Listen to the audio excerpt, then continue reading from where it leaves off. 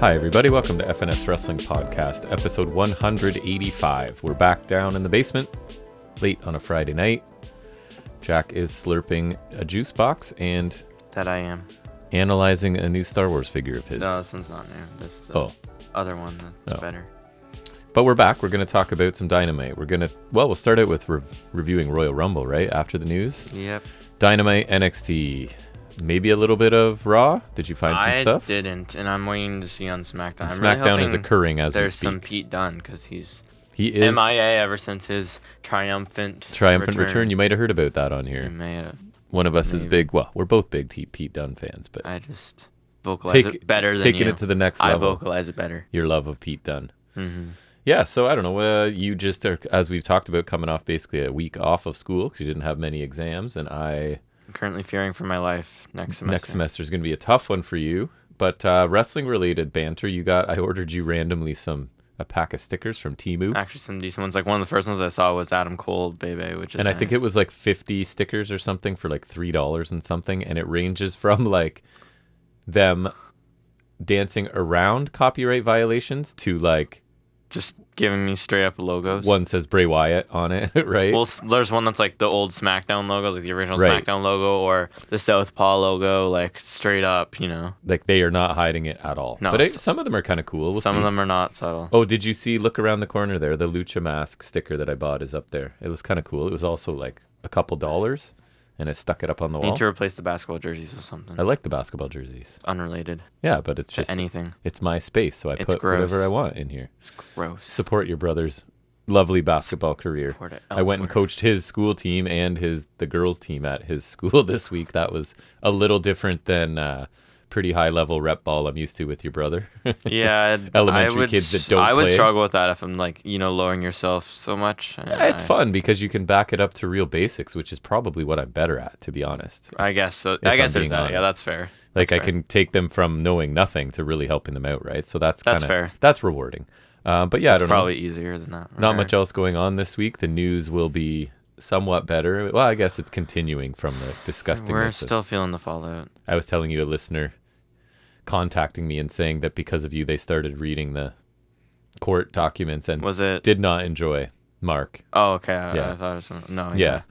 I read probably 20 pages deep into the 67-page court document. Not cool. And it's one of those things where it sounds cliche, but honestly, you think it can't get worse, and then you go to the next page. Yeah, right. It's quite literally the definition of snowballing. The depths of his depravity, allegedly, of course. Oh, well, yeah, of course. But no, there's still fallout from that. There is. That'll probably come up, but I don't know what else. I haven't really done much. I went out on Tuesday, and I got one of the Bad Batch guys for no reason, just because it was there, and I was like, you know what? I'm going to start getting the Bad Batch figures. Is the most recent Star Wars cartoon series, right? Yeah, the most recent animated one. But not like a kid's one or anything. No, I'd say it's like in between, I guess. I don't know. Muted my mic for that. And I've been rewatching it. I just finished. Yeah, because the new ones are coming up, you're saying. Yeah, and the new season looks awesome. My boy Crosshair. Right. Is the best one. But and I was finishing the second season. It's so annoying because he was in episode 3 super prominently, then he's gone until episode 12, and it's just, I find him to be the most interesting one, and they deprive me so much. But so then I got Tech here, and then I'm going to try to hunt down the other ones now, because once you get one, you got to you're a collector go down the rabbit hole. Collections, as I described. Although I was saying to you, I will avoid Omega, who's the worst.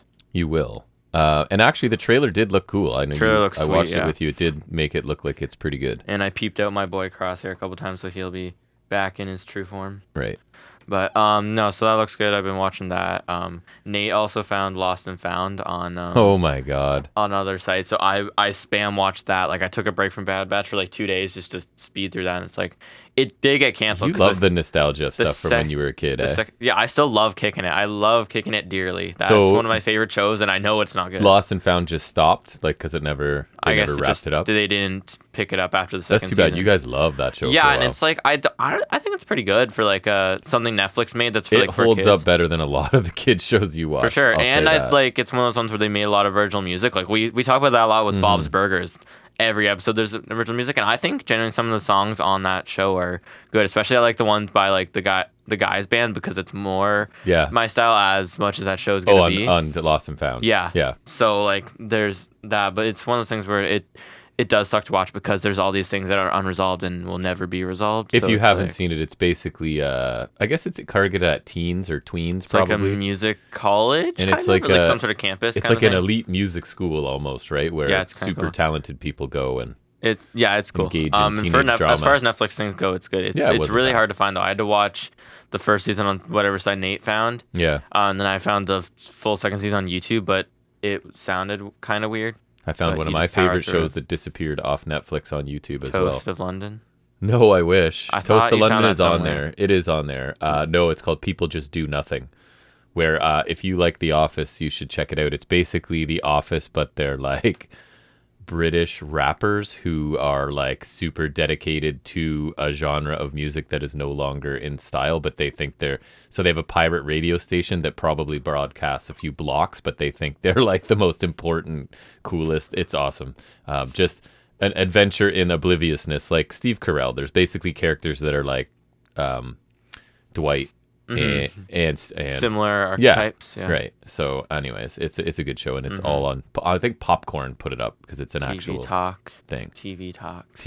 It's good. I didn't watch any random matches this week. I didn't mean to, but I was watching Bad I still Batch. haven't hit the worst of, so that's my fault, but we'll get there. Oh yeah, that is not my fault. It's I can not. just sit back here and blame you. Take no blame. Yeah. But anyways, we should probably get into talking about wrestling because we got a lot to talk about. That we do. So let's get into the first segment every week where we quickly take a look at hopefully some better news, but not really because there's still fallout. It's some of the week's wrestling news and rumors.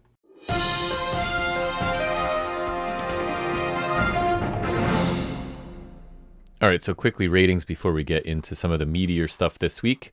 NXT averaged 648,000 viewers, up 0.9%, so almost the same. Earned a 0.18 in the key demo, down 5.3. Second lowest demo rating since August.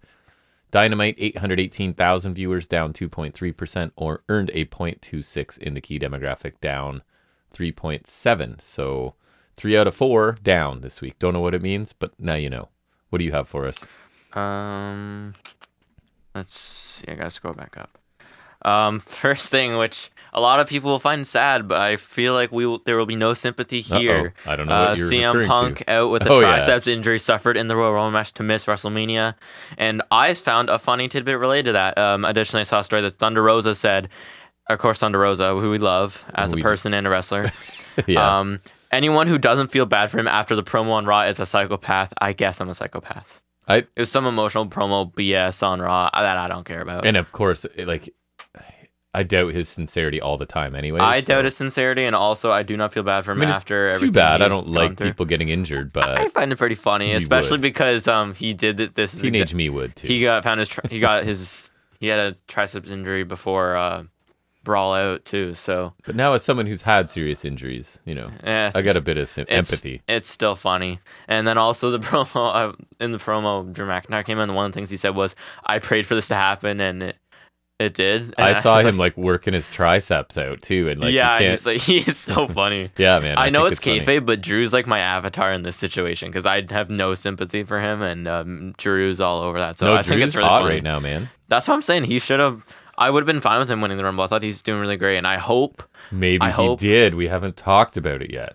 Okay. Because nobody knows it was a week ago, and people still are waiting for us to tell them. Punk being out opens the door for Drew, because I would love for Drew to get his title win in front of people. If you need to substitute someone in, he's ready. Even if he's a heel, I just really want him to get that title win in front of people that he deserves, because he carried the company on his back during probably the worst time to do so.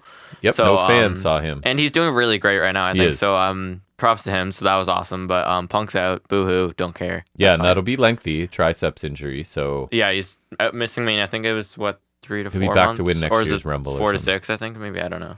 And then they're going to use him sparingly. They're going to put him on like a Roman Reigns plan because they should. He gets hurt a lot right now. Not even that. I think they'll put him on the Edge plan because Edge would come back sparingly, do like a feud for a bit, and then he would go. And that's part of why he left, right? Because he wants to wrestle more like he is now. I think he'll be around to cut promos and stuff, but they'll put him on ice. No wonder he wrestled one house show against Dom, and then he's been cutting promos the whole time since the Rumble because literally his first match back, he's out. Right. Which that's what I find funny is like, and he's complaining about in AEW working with like children and whatever, but he can't go. So, like, what's your deal? You know? Like, it's funny. Couldn't happen to a nicer guy. Eh? Yeah, no sympathy. One of those things. No sympathy for the devil. Commentary shakeups, right? As you pointed out last week, what's his face got Kevin fired. Patrick. So have you heard the new alignments? Well, I told you about Raw because we love it. Yeah, but I'll start with that. Yeah, it's McAfee again. Yeah. And he was Cole. on SmackDown with Cole, so it's the same team that was on SmackDown a while ago. At least it's 2 people, or are they having a third? Because I like the idea of 2. Just one of them's McAfee. So. And SmackDown, you heard that is Corey Graves going quote unquote promotion, I guess, to lead commentator. Okay, good for him. With Barrett doing color. Who? Barrett? Yeah. Oh. Okay, I like Barrett. Barrett's pretty good. So my hope is... Those are solid duos. Though. Again, 2-man booth like that. I like that. And Graves used to be awesome. And then he got into those antics and whatever. So I'm hoping as the play-by-play guy, maybe he reverts back. Because he was really good when he started. Don't him and Barrett kind of have the same role? Like, wasn't Barrett also a play-by-play kind of guy? Yeah. So it's kind of weird. Yeah. So we'll see how it goes. I don't mind that, yeah. No. I like the idea of 2-man because that third person, at least the way WWE does it, contributes nothing ever. They're the Byron Saxton, or like the third person's always the one I hate, like Coach, Booker T, Beth Phoenix, Percy Watson. Because there's nothing they're gonna say that the other 2 can't or haven't. If NXT Black and Gold had just Nigel and Morrow, I would love that because those are like that's probably my favorite duo. But they love the 3-person booth for some reason, so hopefully that era is over. They're all over the Vince era. Booth. Yep. More Rumble stuff is after the Rumble returns, Andrade he's signed to Raw in kayfabe, and then Naomi has been signed to SmackDown where the Bloodline is. I also heard she's still going to be doing some TNA stuff. She's on TNA next week, which is, I think that's fine if they're doing the working partnership, but I think it's specifically weird in her case because she has a different name. Right. So I think that's the weird thing to me, but if they're doing a kind of partnership, it's interesting. And I think it's really funny because WWE has history of burying some of their people and also ignoring them for years. And just generally never wanting to acknowledge another company other than to crush them. So for them to be, the Vince era is over, man. That's true. That could be easily part of it because at most they've worked with ECW for a little bit, AAA for a little bit, and like was it SWS, some Japanese promotion for like a little bit. So they've barely worked with people. It's not like it's never happened, but it's very sparingly. Right. And then Mickey James showed up in 2022, right? That one time. Right.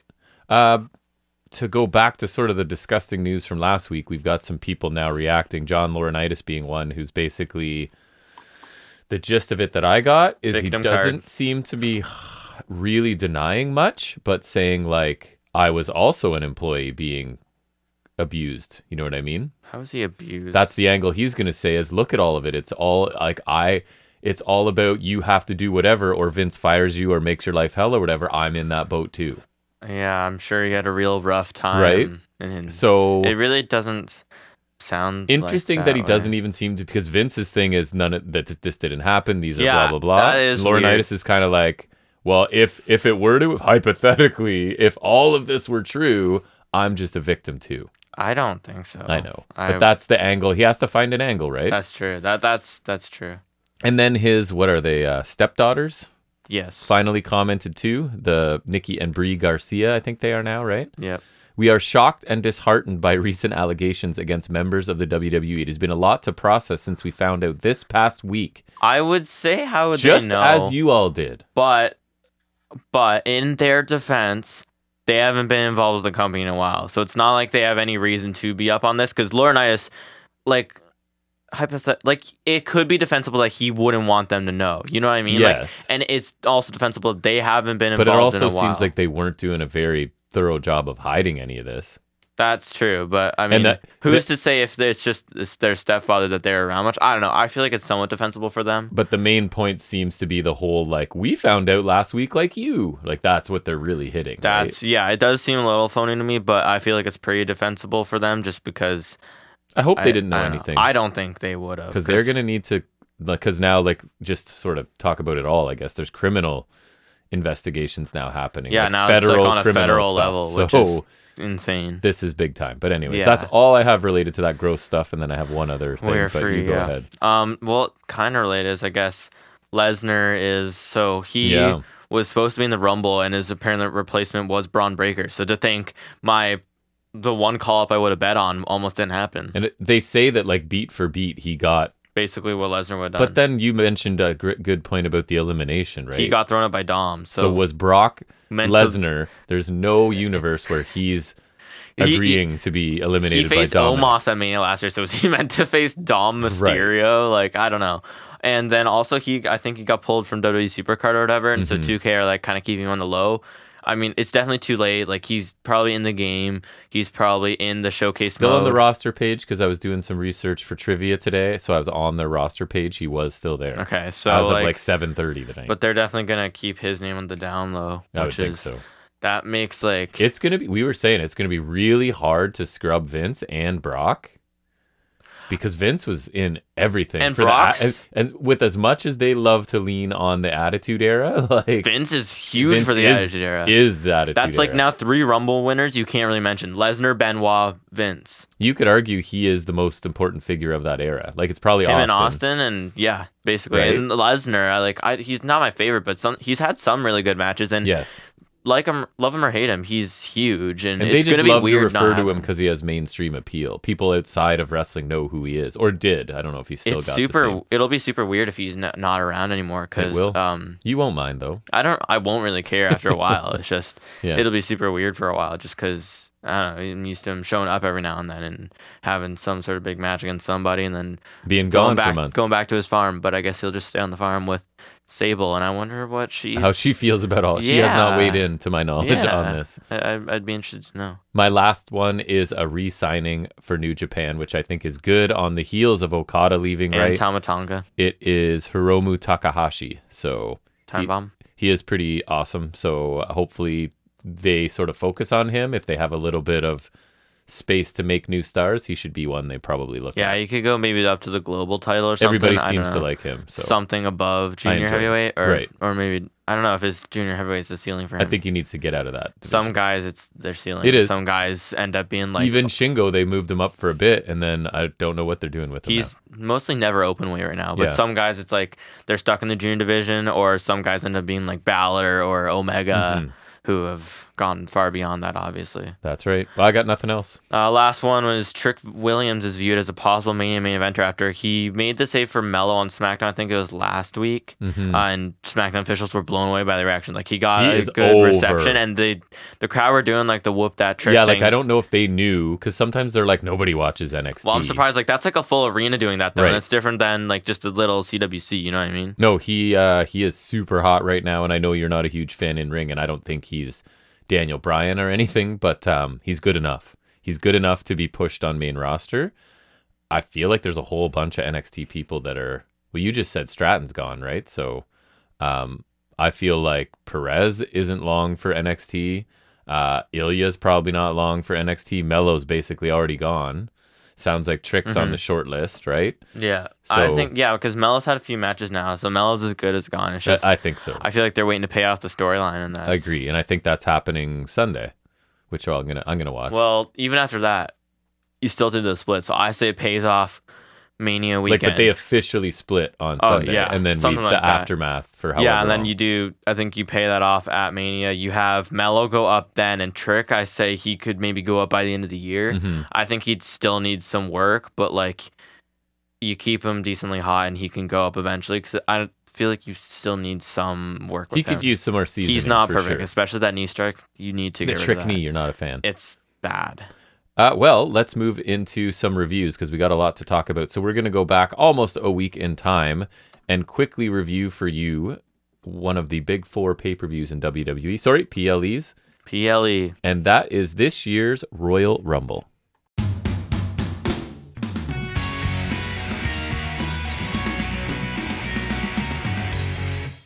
All right, sir, we'll see how this goes because as I wrote down, it's my half-assed cell phone notes because I was just like jotting things down on my cell phone. So hopefully I may have to make some complete thoughts of incomplete thoughts, or you may have to fill in some gaps for me, but it might be fun.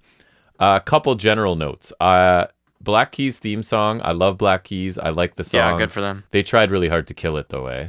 They just play it. They play it so much. They do that a lot of the time. And you though. never hear the whole thing, so it's annoying. It's always the same parts. Usually like a chorus or like whatever sounds the best for like. Good song, good band, but they try hard to kill it on these shows. They do their best. You noticed right away they spoiled Roxanne Perez's debut. So they were like, it was really funny. They were showing the 4 people in the world title match getting ready, and so Orton's like coming in as they're doing like screen tests, and they were doing Roxanne Perez.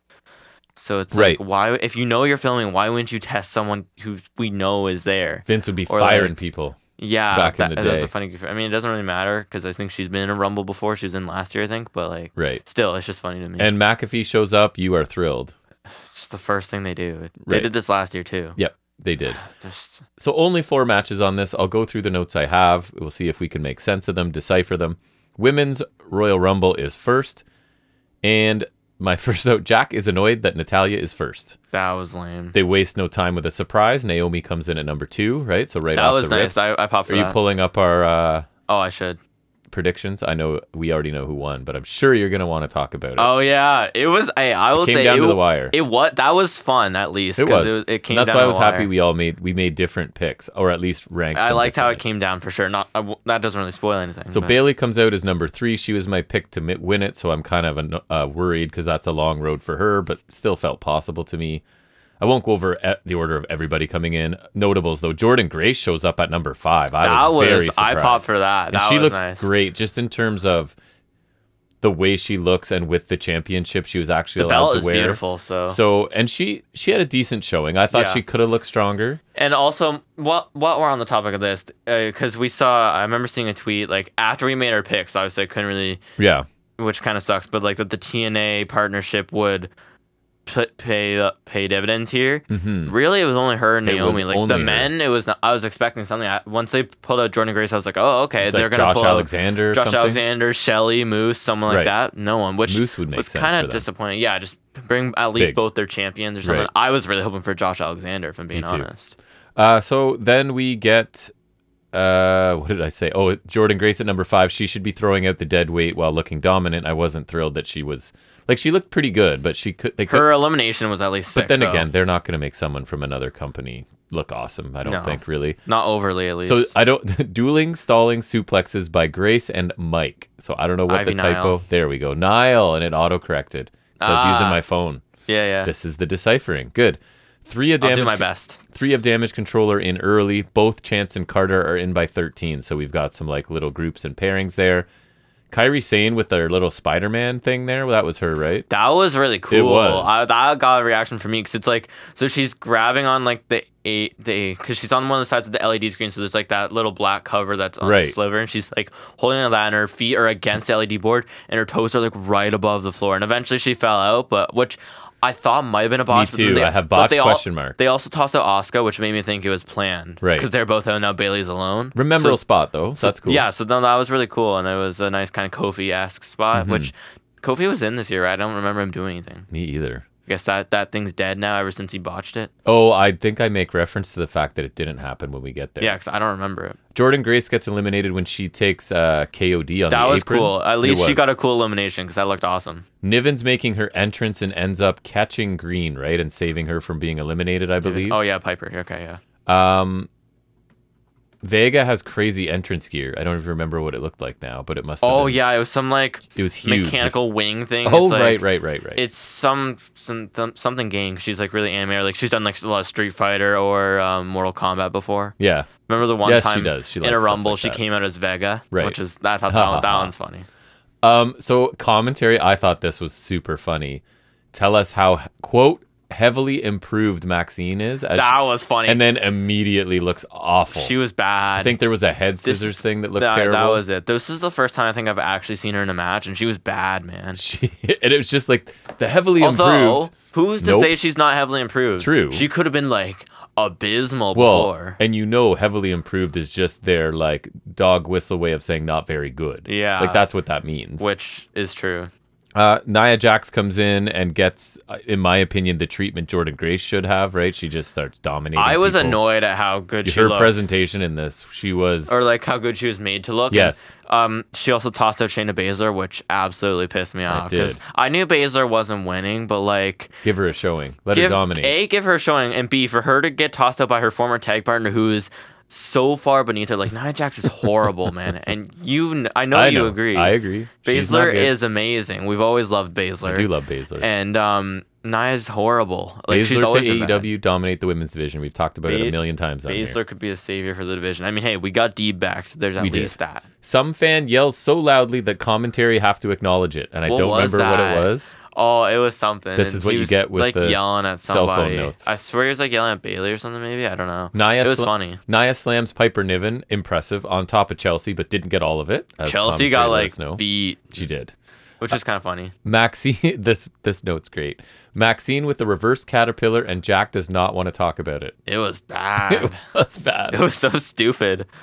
Jack's that classic, I think, dumb-looking power spot. She shoves everybody off of her. That looks so stupid. There's like 10 people on her, and she's like, "Are you kidding me?" Jax eliminates... This before or after Cargill came in? Before. Okay. Jax eliminates Niven, then Katana Chance. So, again, they made Nia Jax look really strong For here. what? Like, you could have done that with Baszler or Jordan Grayson or like Cargill. I don't know. Becky Lynch, when she comes, she beelines right for Nia Jax.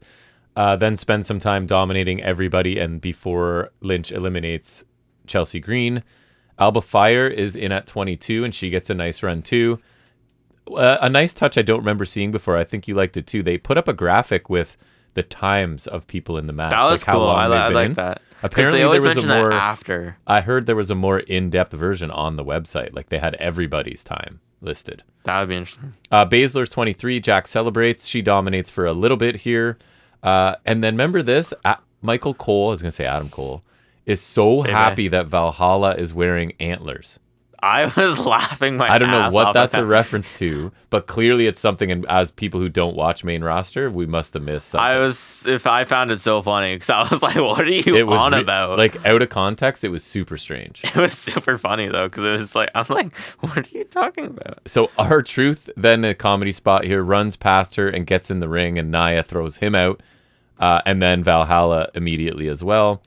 Naomi eliminates Alba Fire, and this made me laugh. Pat McAfee says the dark arts didn't work for her tonight for Alba Fire. That's kind of funny. That's funny. Zoe Stark in at 26. Jack likes her theme. Her theme's good. She gets a stretch to look good. There's so many times where you just don't know who it is until they come out. But well, that was... that's one of the ones I knew it. I've heard a lot of comments about this Rumble is evidence of how generic the entrance That's fair. Some even showed a clip of Rollins sitting up in the rafters and clearly not recognizing who people were right away. So it's a problem. There's some I recognize, and very few of them stand out. Some of them do, but very few. And you know more than most people. Roxanne in at 27, no surprise there, as it was telegraphed. I just laughed when she came out, because at that point I knew. She hit a nice satellite head scissors to Stark where she like flips around her several times. It looked good. Nia Jax eliminates Baszler, and Jack is furious and hurts his hand punching the chair. That I did do that. I hit the chair. I hit the armrest, and the armrest on the chair is really hard. Not unjust. Nia Jax eliminates a couple more for 8 total. Jade, why? Like, just why? She's a monster. Jade in at 28. In some ways, to earn me a point. She and Jax face off. She picks up Nia Jax, flexes, and then dumps her on the mat, picks her up again, and eliminates Nia Jax. So that's a strong spot for Jade. At least there's that. Right? At least they kind of used her for Cargill, I guess. She took out someone who just dominated a bunch of other people. So that's good. Stratton's in at 29. Jack is happy. That must have been one of your picks. I think that was one of my picks. Yeah, so my surprise picks were, what was it? Sasha, no. But Trinity and Tiffany I got, yes. And then you got... AJ Lee. You got Jade. I took a swing, man. And I'm honestly, I'm surprised there was no Trish. I would have banked on that. I almost did. That one felt safe to me. I felt like I was being safe with that one. And yeah, so credit to them, and I'll mention it now. No legends this year. No. Not even in the Women's Rumble. The Women's Rumble is usually like a Legends haven. Right. Nope. So yeah, because they have to fill it up with people. So I'll give credit to them Phoenix, for like. Lita. I thought the surprises were good. Like Cargill, good. Naomi, good. Jordan Grace, good. I mean, I probably should say that for the end, but that's okay. It was good. Immediate swanton onto everyone else from Stratton. That looked good. She had a good sequence here. Sky high to Lynch, Alabama slam to someone because I didn't get it. Yeah. Another surprise, not that we loved it, but Liv Morgan is in at 30, and Jack is disappointed. She eliminates Zoe with a forearm. Stratton eliminates Perez. We're shown Io's watching backstage and Ripley somewhere else doing the same thing.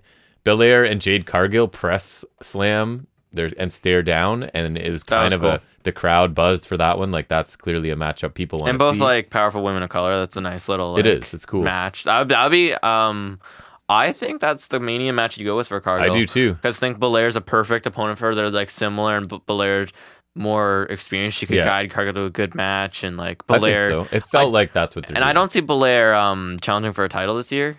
No. So I think that's a worthy spot for her. And the crowd wanted it, right? So the reaction was solid. Which that's something you worked overall, to. I'll say now, I don't think the crowd was amazing for this show. No. I don't think they heard it either, but not like a banner. I didn't find they were going, but I think it was like partially outdoor, so maybe some of the. It is a huge venue, Tropicana Field. Right. So that's, I think, why do open I remember air. that? That's So Jade swings Naomi to eliminate Becky. Then Jade throws Naomi out too. So obviously she's getting a good push here.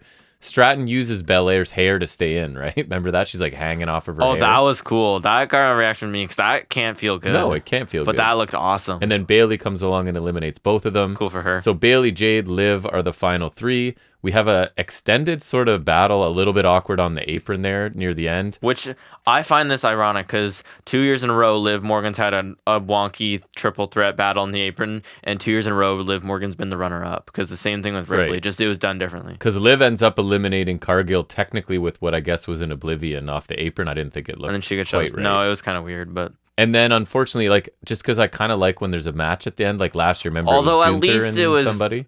Gunther and Cody. Right. At least this was like the match between the final three, and then it's like, so at least there's kind of So Bailey immediately kicks out Liv, and Bailey wins and does she must and point at the Mania sign. Do you got like a paper I can tally on? Because I'll keep that as I go. Not on me. Well, what were your thoughts on this match? Okay, I'll do that while you're looking, yeah. I thought this was pretty good, though. I think it's the second year where the Women's Rumble actually outshone the men's match. I think it was my favorite match on the show. I agree. I think they peaked early, and I think unlike other Rumbles in the past, it wasn't one where it's like it peaked early because the rest of the show was so bad. No, it wasn't. 2022, they peaked at the beginning with Rollins and Reigns. And the rest was garbage. And the rest I hated and wanted to throw in a fire. This show was totally But this was good, though. I thought the surprises... Like, again, huge credit to them for not relying on legends this year. I really like that they relied on the roster they had, for better or for worse. And I thought it turned out nice. And, like, all the surprises were good. Cargill's good. Like, love her or hate her. But I think she'll fare a lot better here. Yeah. Trinity was cool. I'm glad she's back. So, again, I think she'll fare better here. And Jordan Grace was really cool as well. And they feel like they... furthered or built some stories. Seems like Lynch is going after Jax, right? Cargill, Belair might be happening. I don't know. There's probably and I think the win for Bailey is really cool because I think me too. I predicted it. That was my second pick. Yeah, I still got that. So I'll tell you the points while you're doing that. But I'm happy for her because I feel like she hasn't done something of note in a while. And kind of like Drew, she was one of the big heroes of the pandemic for them. Yes, she was. And also just being one of the four horsewomen, it's nice to see one of them back in the spotlight. That's not Charlotte or even Becky lately. It's just nice. I feel like she's been kind of forgotten lately. So I'm happy for her, and I hope they do a good storyline with her and EO because that seems like the way to go, obviously. Yeah, I like this match. It held my interest. There's a few memorable spots in it. There's a couple stories at least that they sort of worked on, I think. And that's something good Battle Royals should do. Jordan Grace showing up was a surprise. I thought she looked good. Considering she's not a WWE talent, her focus is going to be limited, but I still thought she looked good. Trinity was the big return. Stratton was the NXT entrant, so they kind of covered all the bases. Oh, right, yeah. And I was happy with Stratton, too. And they didn't, like you said, they didn't fill it with a whole bunch of legends. It was kind of like, even though you could argue that the one that looked really bad shouldn't have been in it, Maxine. Right. And yeah. whatever. But at least it's like current roster. Right. I like that. They're using the people that they are using on TV anyways, right? Right. Naya was a bit too much of a focus for me, but that in the end, I think for me, it was partly to make Cargill look strong in eliminating her. So that kind of helps it out for me for sure. When you put it like that, it's like at least it ends up helping Cargill. It was a vehicle for something. Yeah. So at least there's that. I thought, yes, a bunch of it was standard battle royal, but you can't escape that. I thought it was off to a wonky start. Cause I remember the first bit you were like, nothing of note's happening, but I thought it found its footing. It did well.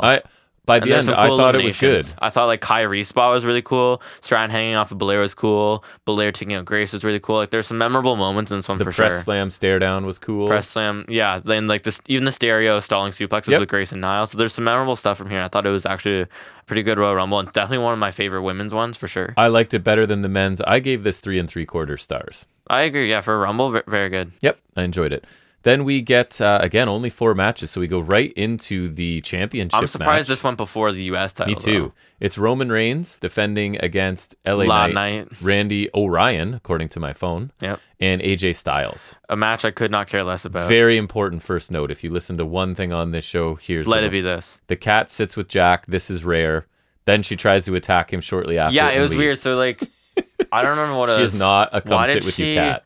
She was though. I don't remember why she came up, but like then I scooch over my chair, so like I had enough room for her to like sit like squish between me and the armrest. And she was there for a while, and I'm petting her so that she'll stay there. And then after a while, she started getting on you. She turned on me. Yeah, it was really weird. She was getting like vicious, but she was still staying there for a while. And she got up, turned around, and like I don't know, it was weird. She is always with us, but never sitting with us. Never like with us. She's always around. And Styles finally wore tights again, like actual ring gear, because she's been wrestling like black pants. Right. It was like a pretty plain one, but I thought it was cool because it looked different. At least it was actual ring gear. We watched this live, and the entrances took forever. I will say that. Mainly, the main culprits are Orton and Roman, because I think Styles has a solid pace to him, but in LA Knight especially, he usually walks down pretty like it's Orton and Reigns, man. Yeah, Orton walks too slow. Reigns, at least he's got some gravitas to him, and I understand it to an extent. But like Orton, it's like, what are you doing? And remember, McAfee is wutting Cole as Reigns makes his entrance, and it was super annoying. So the other 3 gang up on Reigns right away, but then they pair off pretty quickly. It's AJ and Knight and Orton and Reigns. The announce table gets used a bunch by Reigns and then Styles, culminating in Orton's head being smashed off of it repeatedly before he rallies and drops LA Knight on the table. I don't remember a lot of this. It's funny. Reigns. I remember like 2 things. Quick summaries: Reigns versus Orton, then Orton versus AJ. Then Knight dominates all 4 for a bit. Then you get Reigns versus Knight while the other 2 are on the floor. So slow with Reigns in control. Just this, I get this is his style. It doesn't mean it's appealing to people. It's not to me. Knight rallies, takes out Reigns and Orton. He does that leap to the top superplex that I thought looked pretty good. Was it him or McAfee that messed it up a few times? I feel like it was McAfee. Could be. Knight with the BFT to Reigns, but Styles falls on the pin attempt. Styles clash to Reigns. Knight breaks up that pinfall. RKOs for everybody. Orton covers Reigns. Sikoa pulls the ref out. It is no DQ, being a 4-person match. Samoan Spike to Orton. Samoan Spike to LA Knight. Knight and Orton get stacked up as a bit of a callback, right, to that whole stack 'em sort of from Mania 37 with Edge and Bryan. Right. Sikoa ends up crashing through the barricade when AJ Styles moved. That looked cool because he was ran through it. He's a quick big man. Yeah, he was charging through that. Phenomenal forearm to Reigns, who falls on the pile. He tries to pin all 3, but no. AJ with a chair attack to Reigns, then Knight. But not he's Orton. Dark now. He's in his goth phase.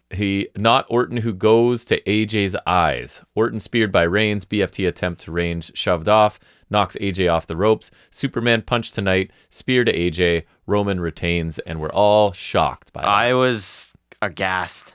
I was flabbergasted. Thoughts on this match? It's fine. It was. I really don't have much to say. I don't remember a lot of it. It was like, it wasn't a bad match, but it wasn't very interesting either, and it will not be memorable to me. I thought the second half was better than the first. It kind of picked up.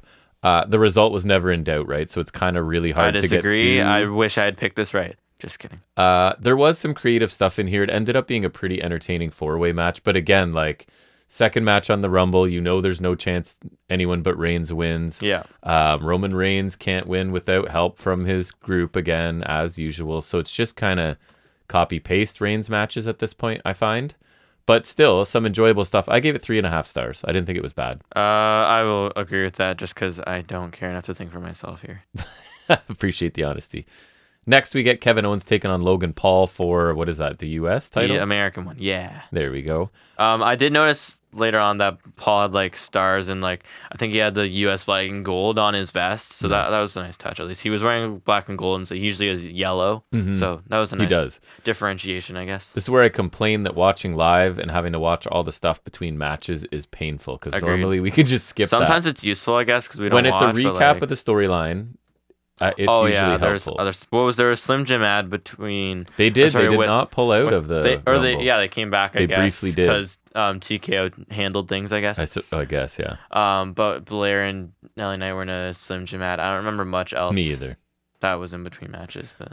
Owens is in control early. He Irish whips Paul into the barricade. Paul escapes to the floor, tries to attack Owens' hand. That would be a focus of this match, but Owen hits a senton.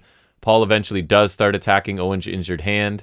I have a note, cross moon combo by Paul. I think that's the crossbody moonsault, and that's what... I don't even know what that means. That's what commentary started. The follow-away moonsault slam. Oh. I think. I don't remember him doing that. Maybe it's not, but it literally was them calling it the cross moon combo. I made a note of it. That's a weird name. I thought so too. Because I can have so much trouble picturing that. Followed by, this is not holding Jack's attention so far. Splits leg drop. Doing? Just on your phone, probably. Splits leg drop by Logan Paul like Nikita Lyons? ? I thought that was a strange choice. Sick looking. My best guess is pump handle Ushigoroshi by Owens, followed by 2 cannonballs and a frog splash as the pace really picks up. Paul gets his knees up on a KO swanton, but then Paul misses his own swanton. Buckshot by Logan Paul and a splash for a 2 count. KO counters into an avalanche brainbuster. Paul fights out of the pop-up powerbomb and stunner, hits the titanium right hand for a near fall. This is before the brass knocks, right? Some guy shows up. That's Jeff. People stop him. Yeah. Who was Jeff? Is that one of Logan Paul's friends or something? Yeah, I think Michael Cole just kept referring to him as one of Paul's goons. Right. Which is fair. Wallet, I assume I mean Waller, and Theory show up. Theory slips Logan Paul some brass knuckles, but Owens ends up taking them and using them. The ref counts 2 and then notices the knuckles on KO. So he gets disqualified, and Logan Paul retains. It was a good, I thought he was actually in the pin here because I didn't see Paul kicking I liked it. Then Owens snaps, power bombs Logan Paul through the announce table. The DQ match bothered some people. It did not bother me. I thought it was kind of creative way to get out of this. But I thought it was well done. It's not on the level of Reigns and Rollins from 2022, which was probably one of my favorite DQ finishes ever. But I thought it was well done because I honestly did think Owens had it for a second. And I think it was a cool take because Paul's used the brass knucks a million times. And they don't do it a lot on PLEs or anything, right? Yeah. I don't feel like. So. And I feel like it's different also with the networks. It used to be you're paying full price for pay-per-view and then you get this. It's also not the main title, so it's different. And I feel like this is prolonging things to Mania. It's prolonging things, right? And also it's a different take on Paul with the brass knucks because he used it with Ricochet. He used it with Ray in Saudi, so he's used them a bunch of times. So at least there's a different way to incorporate those into his matches because he's been using those a lot to win. Again, I thought this match was good. It wasn't outstanding, but the finish didn't bother me. I thought Owens picked up the pace in the second half of this. And I like the hand targeting. I always like targeting pre-existing injuries and stuff. And the DQ finish doesn't bother me at all. So I gave this 3.5 stars as well. I don't know about you.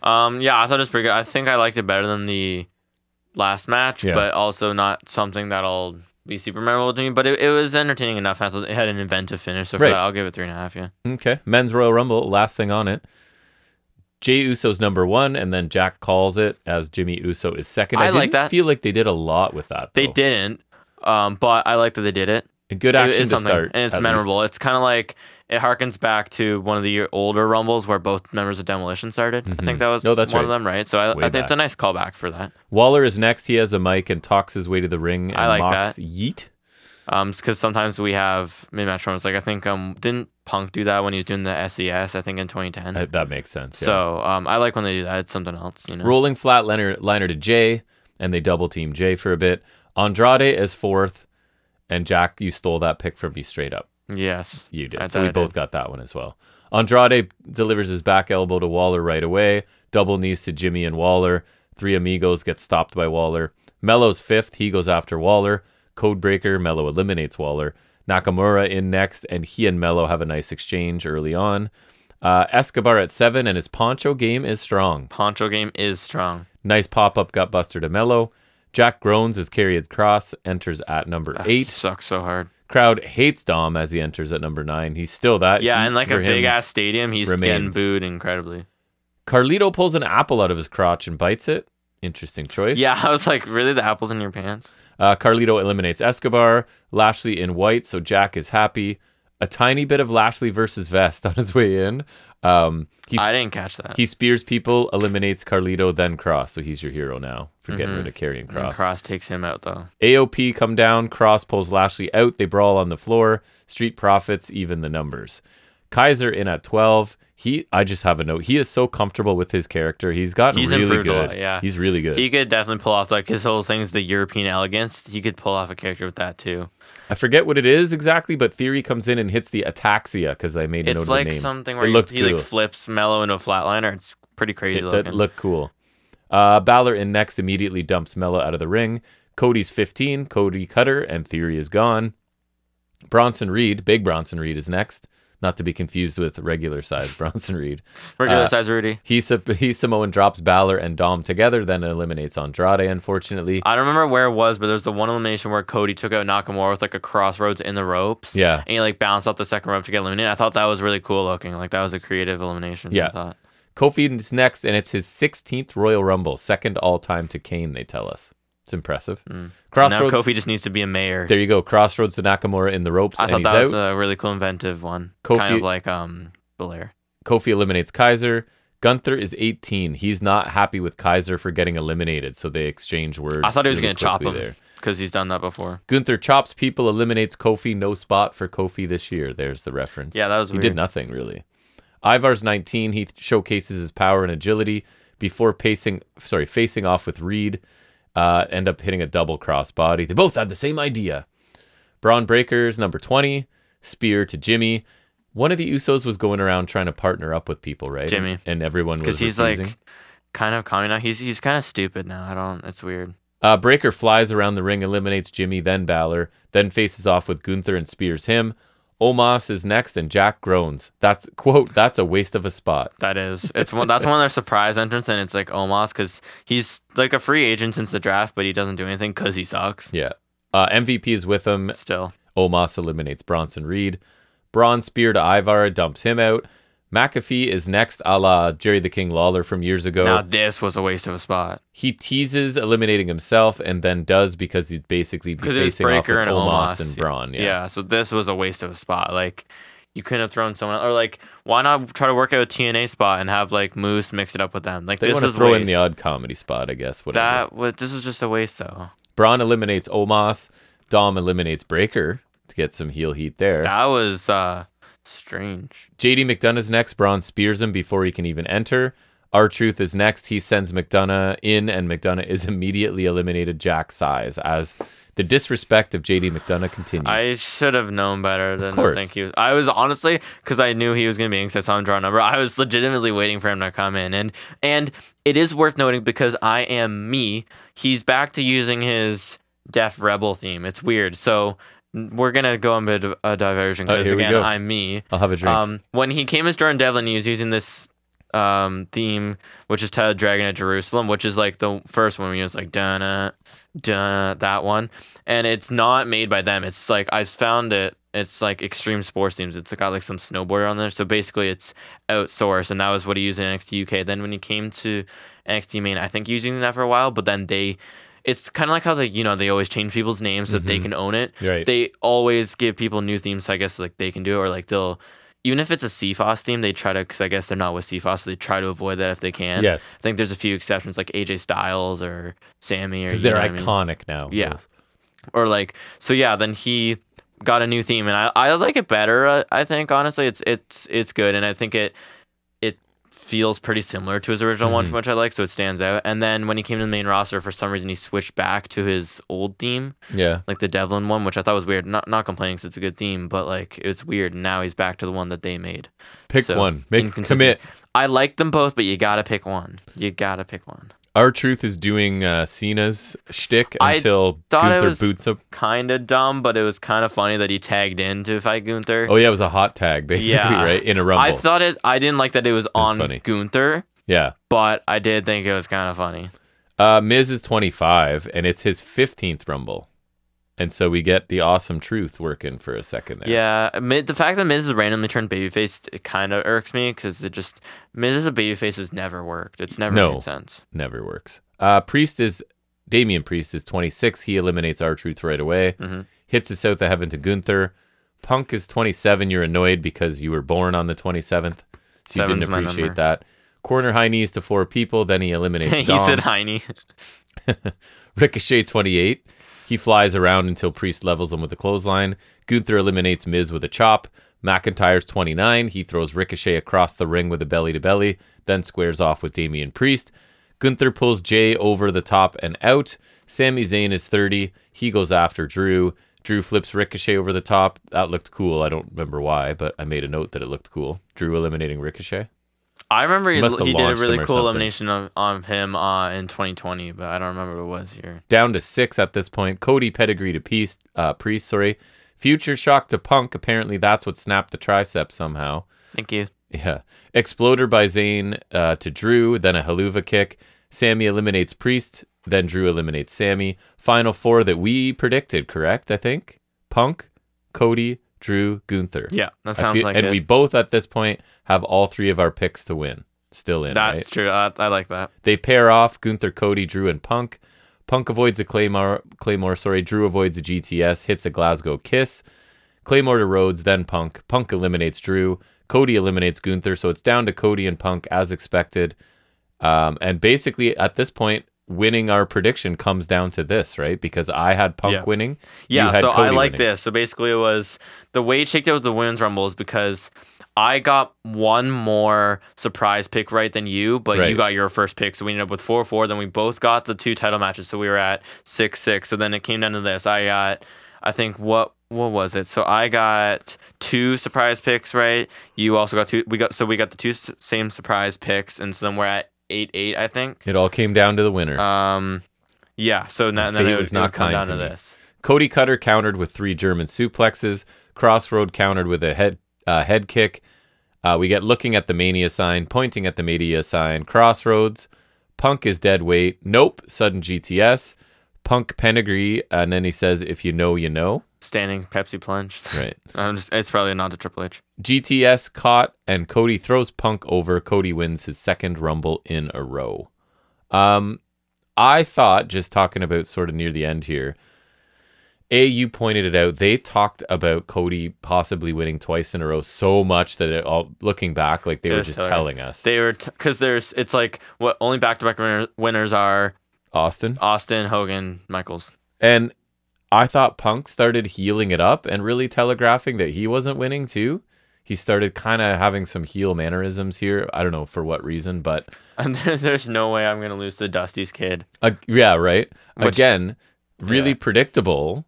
But I don't think that's necessarily bad, right? Andrade was the surprise return here. Braun was the NXT guy that they called up, and I thought he looked good. Mello's awesome. Cross and Lashley, I guess, are carrying on a feud. I don't think there was carrying.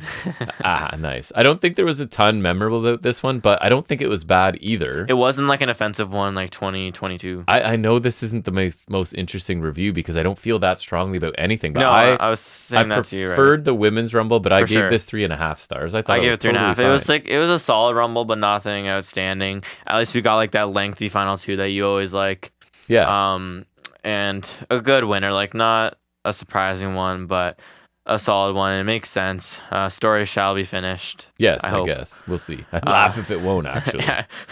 I will laugh and laugh. And I don't even want Roman to have a longer reign, but I will I will belly laugh if Cody Rhodes loses at Mania. I was thinking I have a lot riding on Mania this year because last year I had perfect picks until Cody screwed me. So there's a lot of pressure on me to he better. He just redeemed himself here for you. Well, he just won you this. No, that's true. I did perfect pick this, but Mania, it's like it's 2 nights, it's a bunch of matches, and for me to almost perfect pick that was insane. So now I need to like, I usually don't really care with main roster, but when it comes to Mania, this year I'm gonna need to like overthink it, you know.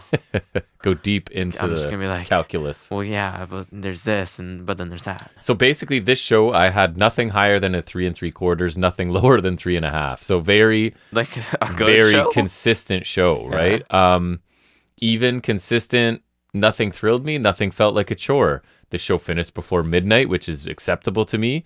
I felt like my time was fairly well spent, like not probably wasted. One of the better main roster shows we've watched recently because Survivor Series was fine.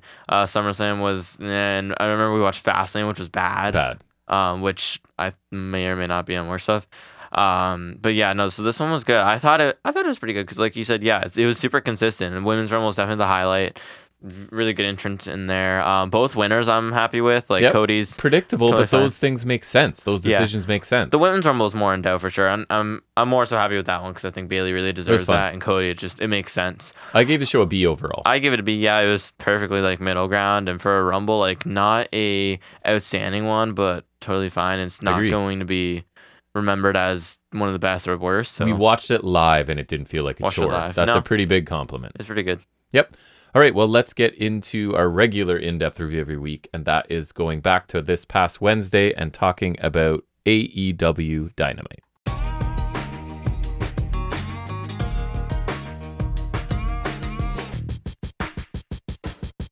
So let's talk about some Dynamite. We haven't loved the last couple weeks before this one, correct? After an amazing first week. Loved the first one of 2024, and then I'll keep touting that. Yeah. Disappointed. First thing I noticed was I'm coming to terms with the fact that Dynamite has adopted the collision set.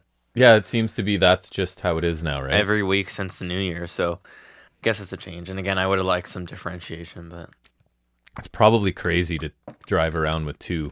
That's sets, what I thought, yeah. But it's not my problem. If they're on different enough loops where like a lot of the time different guys are on both shows, I feel like what's the point of having the same set on both? I don't know, because it's like I feel like it seems like mostly different loops anyways. I don't know. But duly noted. Not my expertise. But yes, I've been noting that. And our opening contest is containing Jeff Hardy. It is. You were not happy about this. I'm not either, to be honest. It's just it's a strange choice. There was a bit of this tonight of like, you could use other people. Yeah, not that like a main event it applies to. I don't think the main event turned out bad at all. But I was almost thinking we could do some content where we do a video where we cut people from AEW and see how many we would get rid of to free up space for other people. Jeff, Matt, Sting, RVD, even though he's not really signed. Honestly. Okay, you're killing our content. Edge, it's an idea for later. Won't do it now. Wardlow. Kingdom. Okay. There are some CMLL guys in the crowd because it's been advertising for the last couple of weeks or last week or so at least that they are going to be on Rampage this Friday in an 8-man tag, which I think we now know it's against Seidel, Daniels, and 2.0. Yep, that made me laugh. What a group. Not even what a group. It's like you're not even putting 2.0 with like Hager and Garcia, the guys that they're in a group with. It's just super cobbled together randomness. Yeah, but it's not even like there's... I feel like they're heels, so it really doesn't make sense to me. It's nonsensical on multiple fronts, let's just say. Right. And I got the names of all the guys there, so I'll mention that after the match because they have some post-match stuff. Then I wrote why Jeff Hardy's in a singles match on Dynamite 2 weeks in a row will continue to bewilder me. Yep. Just because he complained and moaned, so I guess he's getting what he wants. Like I guess he bitched and moaned enough on Instagram, which he should be fined for. Bryan Danielson. Right. That he got on, and like, why? It's really? Why don't we Is he a draw? No. I don't think so. I disagree. Clearly, because the venues are probably still about as good as... There's nobody at this venue. There's like 2,000 people, and they had to black out stuff and like use camera shenanigans. I hope they really figured this out, because it's not a good look for them. I don't think I'll buy tickets when they come out. I will wait and buy them cheap. Is that what we're there doing? will be plenty. I think so. Oh, we haven't gotten any yet? No. Are they even on sale yet? Probably. I don't know. Oh, I thought you knew. What did I get tickets for? Didn't you get tickets for Dynamite? Oh, it was Dynamite. Yeah, sorry. I couldn't remember if I got Money in the Bank or Dynamite tickets. No, we still need to do Money in the Bank. I don't even think they're on sale yet. But anyways. No, for Money in the Bank, I honestly don't know. But no, I really hope they figure this out for their sake, just because it does make me a little sad because I want them to do a lot better than this. Well, then make the product better. It's not great right now. I wouldn't like. That's fair. You know, I don't know. And like for a company who was able to sell out Wembley, they need to do better than they this. They do. But need to just pick up the product. But yeah, enough of that. I really hope they improve because I want to watch something better. And also, I want them to do better in venues because I feel like that's one of the main criticisms coming from WWE shows and whatever, or AEW haters, and it's not what's like not. I don't know what the word I'm looking for is. Like unfair, I guess. I don't know. But anyways, I don't notice a lot on TV, but they do have to work around it, I assume. Or like I'll sometimes see like a fan shot of like the other side and it's empty. A few seats, like it's the front row and that's it. It's not great. No. Anyways, Jeff came from the apron with the flying clothesline. Suicide dive from Mox, it looked pretty good. Mox stomped his hand a couple times. Then he hit an X-Plex for 2. He does like kind of a more release one because I feel like Dunn usually comes down with them. No, he just flings them. I can say done now and it's not wrong. True. Oh, it's beautiful. Mox was doing this interesting like head scissors-esque submission. That was cool. That was kind of cool, but I guess slowing him down for Jeffrey. Mox gets thrown over the barricade in front of the CMLL guys, then they kind of get into a shoving match, and then Mox flips him off, hops back over to ringside, and Jeff threw a chair at him, which I guess is allowed. I guess. They told us the rules are relaxed, whatever that means. They said that like 2 or 3 times. I guess because it's Moxley. Relaxed rules. Mox has a pen from the commentary table, and he sticks it in Jeff's earlobe and twists it. Yeah, I don't love that Randy Orton, man. circa 2018. Oh, I like it. Right. It's cool. And if Jeff's going to have those stupid and wasn't big he earrings, like handcuffed or earlobe cuffed or at some point too? Randy Orton was doing that with the screwdrivers. So but I think there was something else too. Anyways. Maybe, I don't know. That was the one where he was like swinging from the top of the cell and he fell through a table. Yeah. I don't know. Pile driver for Mox for 2. Jeff hits Whisper in the win for 2. Mox avoids a twist of fate and hits a cutter. Another Randy Orton spot. This one, 2018 Rumble. So that's interesting. Mox rolls the way of a swanton. Locks Jeff in a sleeper to win via submission. Mox offers a handshake and Jeff does like, he kind of flips him off, but he just does like the hand ton he does. He doesn't. It was he's super edgy. weird. He's not quite here. Yeah, yet, we've been hearing about he's this aggression from Jeff Hardy lately, and it's like I'll talk about that. I guess I don't like that. It's stupid. Mox taunts the CMLL guys who jumped the barricade. They beat down Mox in the ring, and the guys are we have Mystico, who's botched Kara from WWE, the original Sin Cara, who sucked so bad he left. Yep. Masquerade Dorada, he's got a mask similar to Grand Metalik, but not same dude. Right. Volador Jr., who's unmasked dude who looks pretty old. And Hechicero, who's going to wrestle Danielson on Collision. The Radicals, it is not. No. NWO, it is not. I mean, CMLL, it's what I don't know anyone from there, so I guess it's fair. It's fresh people for me, so I'm and Mystico's down for big that. there, so I guess you could say he's a good one for them to bring, and then Mox is saved by the randos that are facing them on Rampage. Yeah, that group that you already mentioned. They're facing Blackpool in trios match next week as well, so I don't see this lasting past that. Like, and Blackpool again, this roster is bloated. You do not need to bring in 4 people, even though I'm interested to see them. They can be on Rampage, I guess. That's fine. I guess so. So, I don't know. I thought the match was pretty slow and uninteresting. I don't think it was bad. And this is probably the best you're going to get out of Jeff Hardy. But again, that begs the question, why are you putting Jeff Hardy on TV? No. I find, and also just his matches feel really copy and paste, right? You know what you're going to see. You're going to see it at 3/4 speed from what you used to see. And he's going to look really winded, which he did. He's not showing me anything new. I've seen it all. And it's just, again, let some young, underused talent get these minutes. Instead, we're heading to, a heel Jeff Hardy arc that I don't think anyone's asking for. I don't think so. Not anyone in their right mind. So anyways, fine opener, I guess. I didn't really do much for me, but I didn't think it would. On paper, a lot of the stuff on this show is questionable. Some of it delivered over, and some did not. This was just okay, I thought. Yeah, it was fine, but again, not what I want to see at the beginning of shows. I have no idea why they thought it was a smart idea to book Jeff Hardy in singles matches 2 weeks in a row. But in case they're not aware, newsflash, it's not a good idea. It's not. It seems like he bitched and moaned enough on social media to get off of Rampage, but I think at this stage in his career, especially with how much he's been botching lately, he doesn't deserve much more than that. And if he desires it so bad, at least put him on the big show I don't watch. So just at least put him on Collision so I don't have to watch it.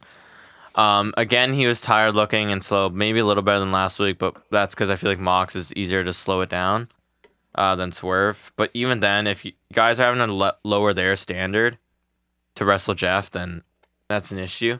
Again, and that begs the question, why is he here? I thought he and RVD later on looked pretty winded. Yeah. And as a person of their vintage, I can understand that, but I'm also not performing athletically for money. Yeah, you're not. And looking to have people cheer for me. In front of thousands of people. Yeah, right. So I don't think. I mean, get that. Maybe when I play pickup basketball, I'm being streamed and thousands of people are watching me. I don't know. Or maybe you want to, but you're not doing it for some reason. I'm definitely at 3/4 speed at best of what I used to be at best. Finish was solid though. Tease of a Jeff heel turn is gross and undesirable, and like, why would you do that in 2024? And wasn't his heel turn like horrible in TNA 10 years ago? I didn't like anything he did in TNA. So that I was early to the not liking Jeff Hardy. You're a recent arrival. I've been driving that bus. I just picked you up like a couple of years ago. That's true. Yeah, I don't know why you would do that. Angle to CMLL guys is fine too. They're on Rampage. They're facing Blackpool next week. Feel like it's short term, so that's fine. But it does take up space from guys who matter. Yep.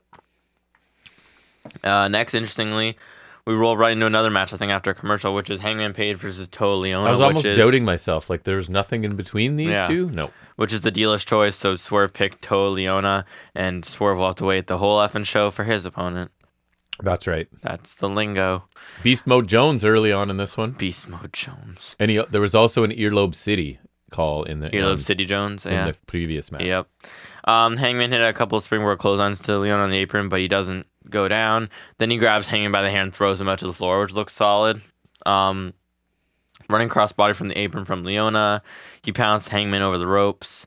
There are numerous headbutts to Hangman in the Tree of Woe from Leona. Then while Hangman's still hanging there, he gets a diving headbutt in the corner, which is cool. Mm-hmm. He misses a senton on the apron. Hangman falls up with a slingshot plancha to the outside and a suicide dive.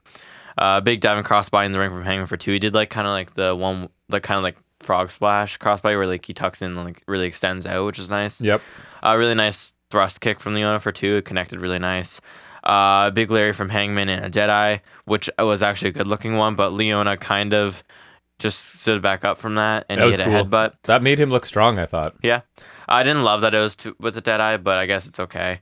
Raw Mana from Leona, which is like a Ripcord Discus Layer for 2, which looked pretty solid. I thought when they said Ripcord Layer, I thought it was just going to be a Rainmaker, but at least it was different, which I think is smart because if you're just Khan's using a pedigree, I don't think that's wise.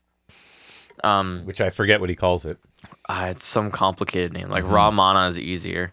Leona misses a moonsault from the apron, which I didn't know he could do, and the Hangman comes off the top with the big Orihara moonsault that he does. Toa is able to avoid a buckshot, but he goes for a Samoan drop. Hangman counters into a crucifix bomb and is able to sneak out a pinfall. I think Toa Leona, whatever it is, Leona is really cool, man. I thought he came out of this looking really good, yeah. I thought he looked really good here. Again, the common refrain lately, no chance one of these people is winning. It's two people who are not on the same level. But Leona is a really cool big man that I enjoy watching him because I haven't seen a ton of him yet. First singles match in AEW. I think Swerve and Page made pretty weak choices, all things considered, for opponents. But I think Swerve's makes sense, though, because in kayfabe, it's like this monster that he's affiliated with, and he's unproven, so... And at least with Leona, again, another defense is that at least this is a good showing for him, and it furthered that, right? With the RVD, I really can't think of a good excuse. And his dominance allowed, the crowd really got into Page's comeback, right? And, finally getting some offense. Leona dominated the middle portion of this, and I think he's I think he benefited from this time, for interesting talent. He has no links to WWE, which I appreciate. He seems pretty unique. I'd use him more. He gets a lot of oohs from the crowd when he hits his high impact stuff, right? So I thought this was a pretty good TV match, and I like this a lot better than the opener. Mm-hmm. Yeah, I thought this was my favorite thing up until this point in the show. I thought it was actually quite good for a TV match.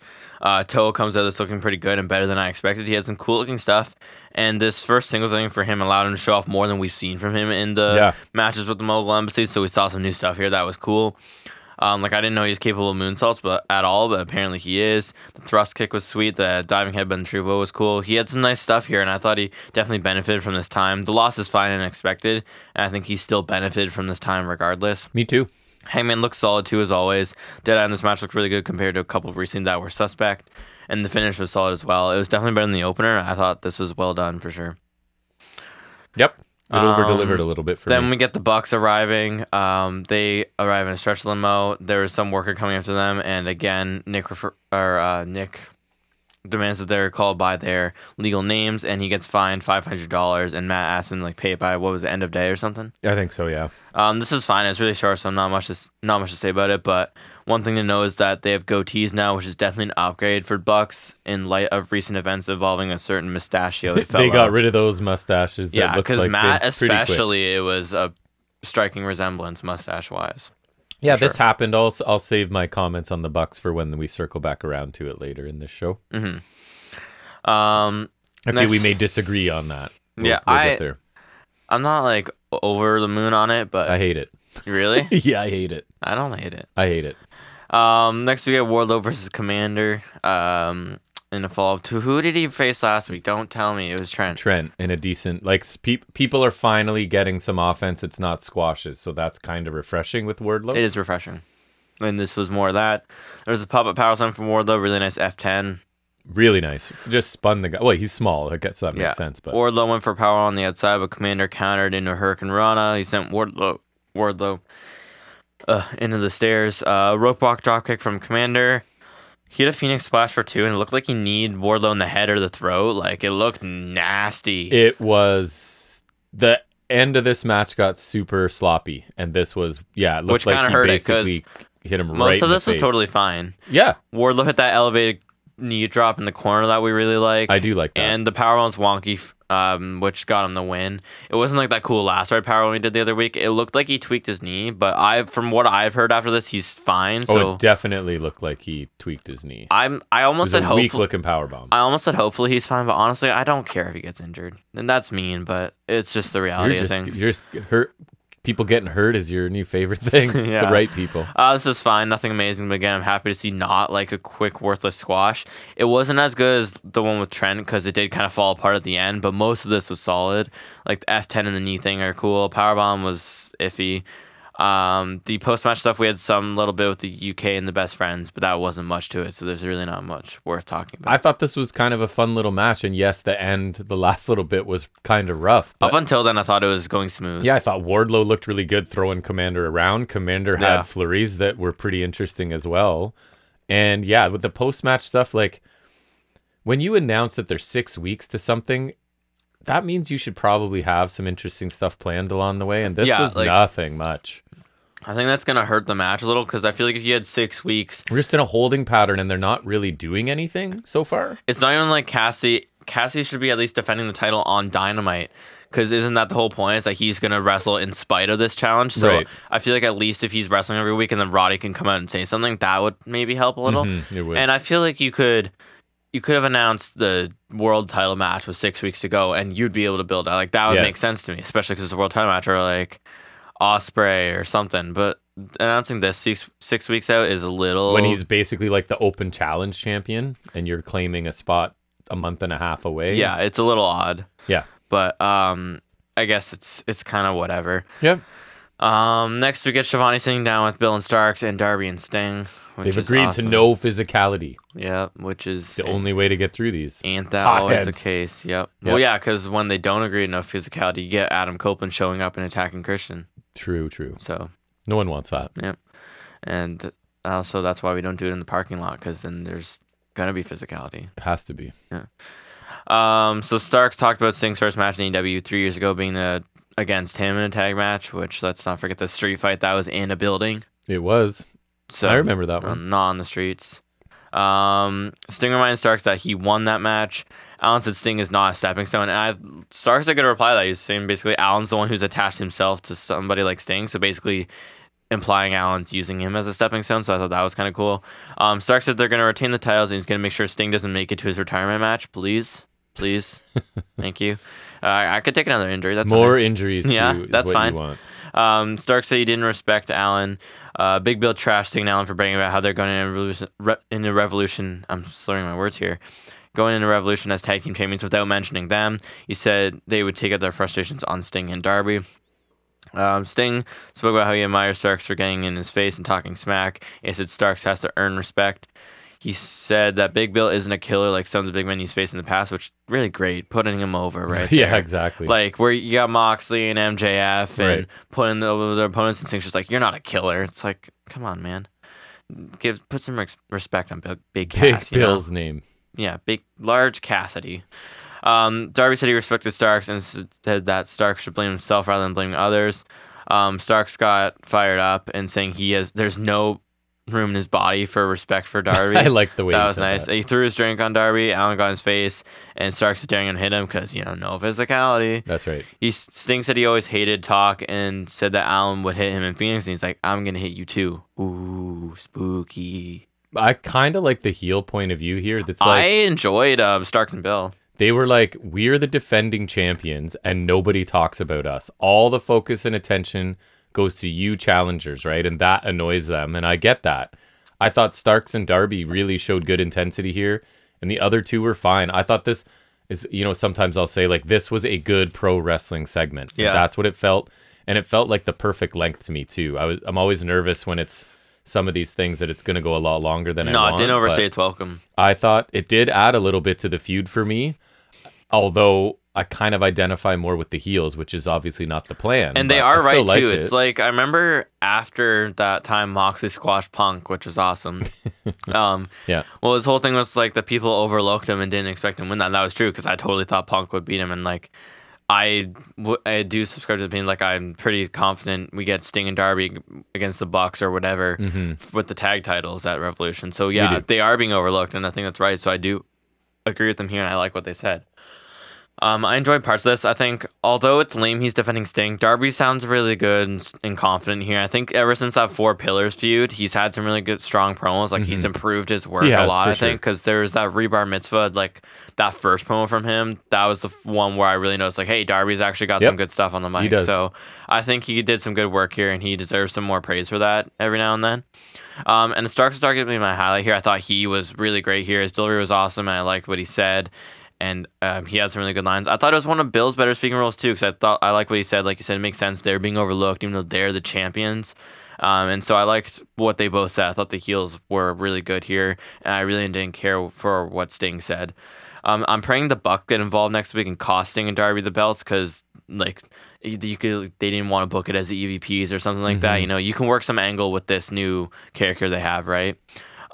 Maybe. And I'm really hoping, like, it'd be weird for Sting to lose before his retirement, but at the same time, I'm really hoping they don't screw Starks and Bill, because they're not even my favorite team, but I just think it would be so stupid for them to lose the titles here. Like, I don't know. It would be so dumb. But next we get Chris Jericho versus Kyle Fletcher, and I wrote condolences in advance for Fletcher, because we all know how this is going to go.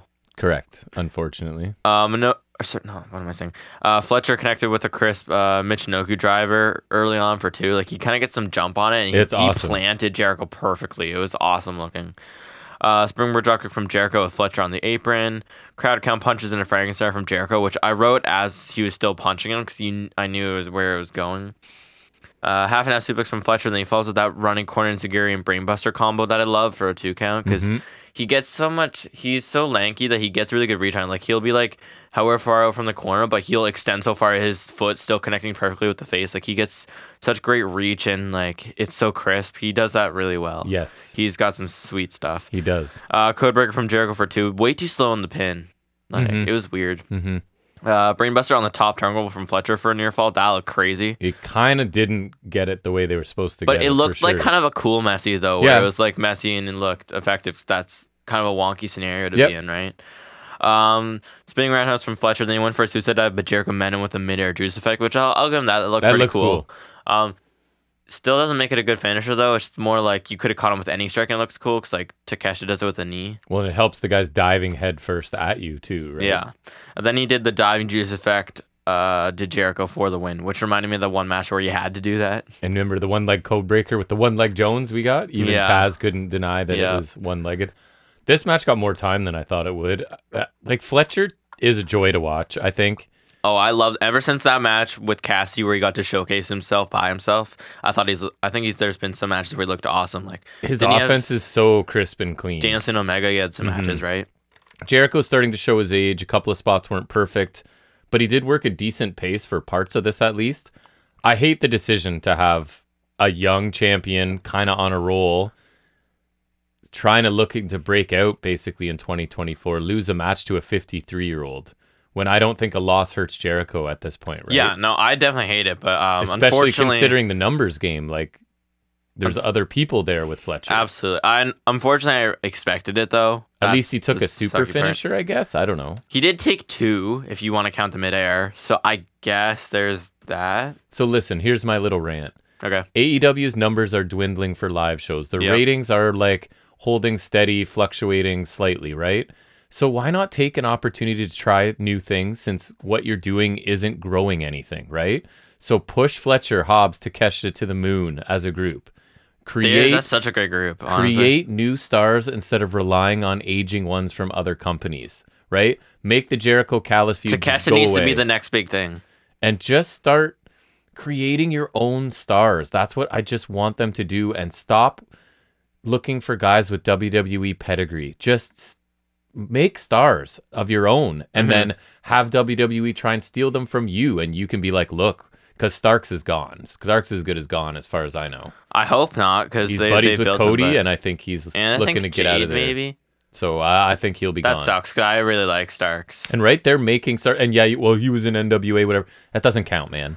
No, like, NWA, they took him from NWA and made him something. Right. And those are the things I want them to do, because relying on bringing in all of these washed up, in my opinion, or out past their prime, isn't moving the needle, isn't growing your company. Even though Jade wasn't the best, that's someone they built up and WWE snapped up. Shift gears. Right? So there's something like that. Build up Wardlow just so you can get out of there. Right. I don't know. I agree with that, though. Result aside, I thought it was a good TV match. Fletcher's offense is among my favorites right now as well, along with Takeshita. Takeshita is fantastic. Sweet stuff in here from him. All his strikes look crisp. The brainbusters in the ring and the one on the turnbuckle were sweet. The Michinoku driver variation he has is crazy looking too. It's just, he nails it every time. It's so perfect. I hate that Jericho won here because big ones like this could help make Fletcher, like you're saying, but I'm glad he still looked good regardless, if nothing else. And what does Jericho need to win here? Why is Jericho still here? I know. We keep saying this. Remember, the thing he's best at is going away and quote-unquote reinventing. I would suggest some of them are pretty subtle changes, but you have to go away for it to happen. Yeah. Right? Like, and I think he thinks he's like too important. He can't possibly leave. I am begging him to go away. Yeah. The juice effect from like catching the dive was cool. The diving version is less so, but it was fine. Jericho solid overall, but nothing crazy noteworthy from him. I like Takeshita coming out on the stage after because it made him feel like kind of this final boss kind of dude. Yeah, I thought that really helped for his presentation. And I really, really, really hope they do the right thing next week and have him win, because there's no reason Jericho should win against Takeshita. Takeshita, if nothing else, like, no disrespect to Fletcher Hobbs, if no one else, he should be the one that's getting the wins. It's building to a Jericho Callis match. Imagine. God.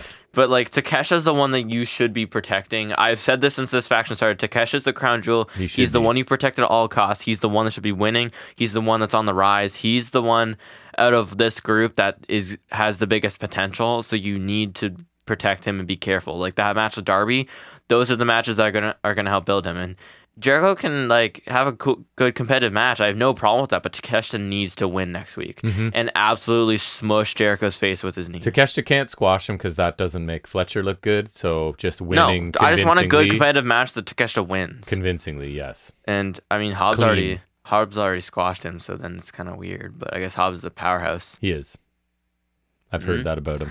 Yeah, but anyways, this was good.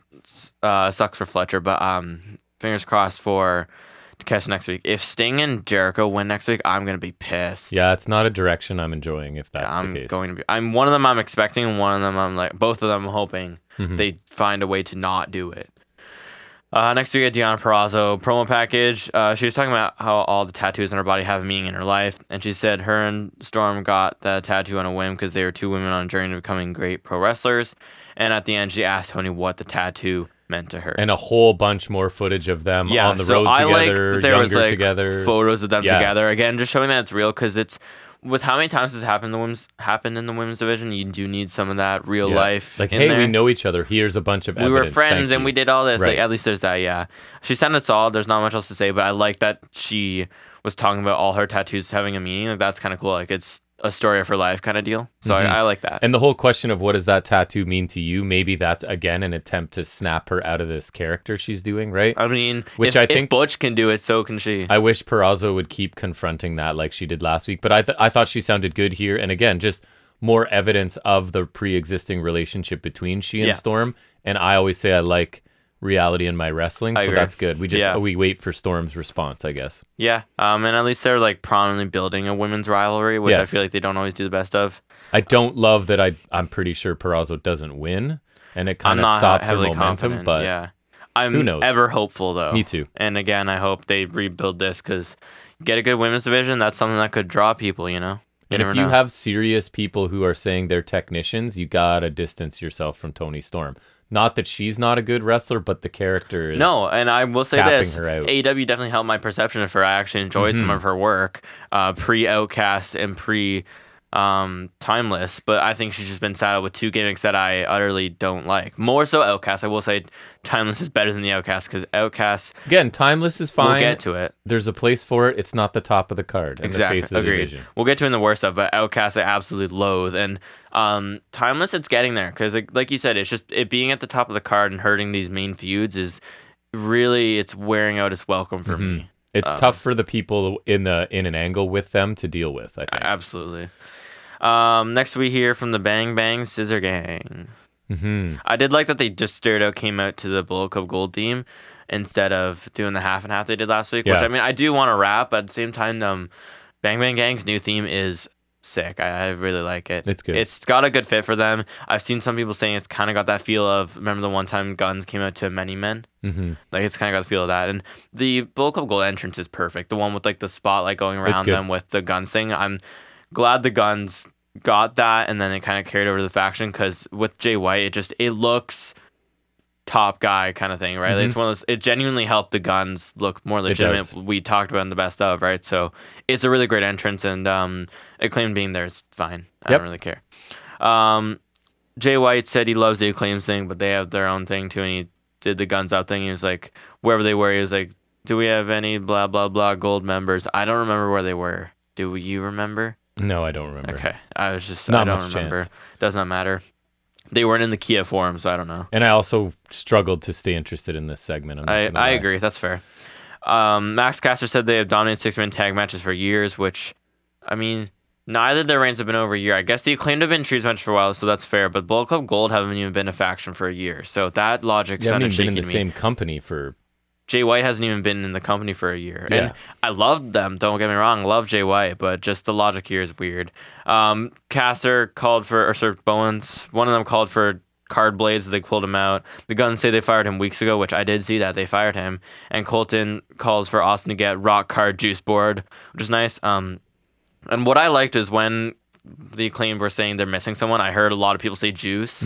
So that made me happy that people haven't forgotten about him, because I absolutely love Juice Robinson. I cherish him, and I hope he's back soon, because he's an integral part of the Bang Bang Gang. I feel like he should be. It's been a while. I think so. At least could be on TV and segments. Exactly. I that's all I need him to do. And I think Rock Card Juice Board is really funny, though. Although maybe Tony Khan gives people time off. What a crazy idea. That's true. I hope Juice is doing well, though, because we love him here, especially me. I enjoy him very much. He's fun. He's a ball of amusement.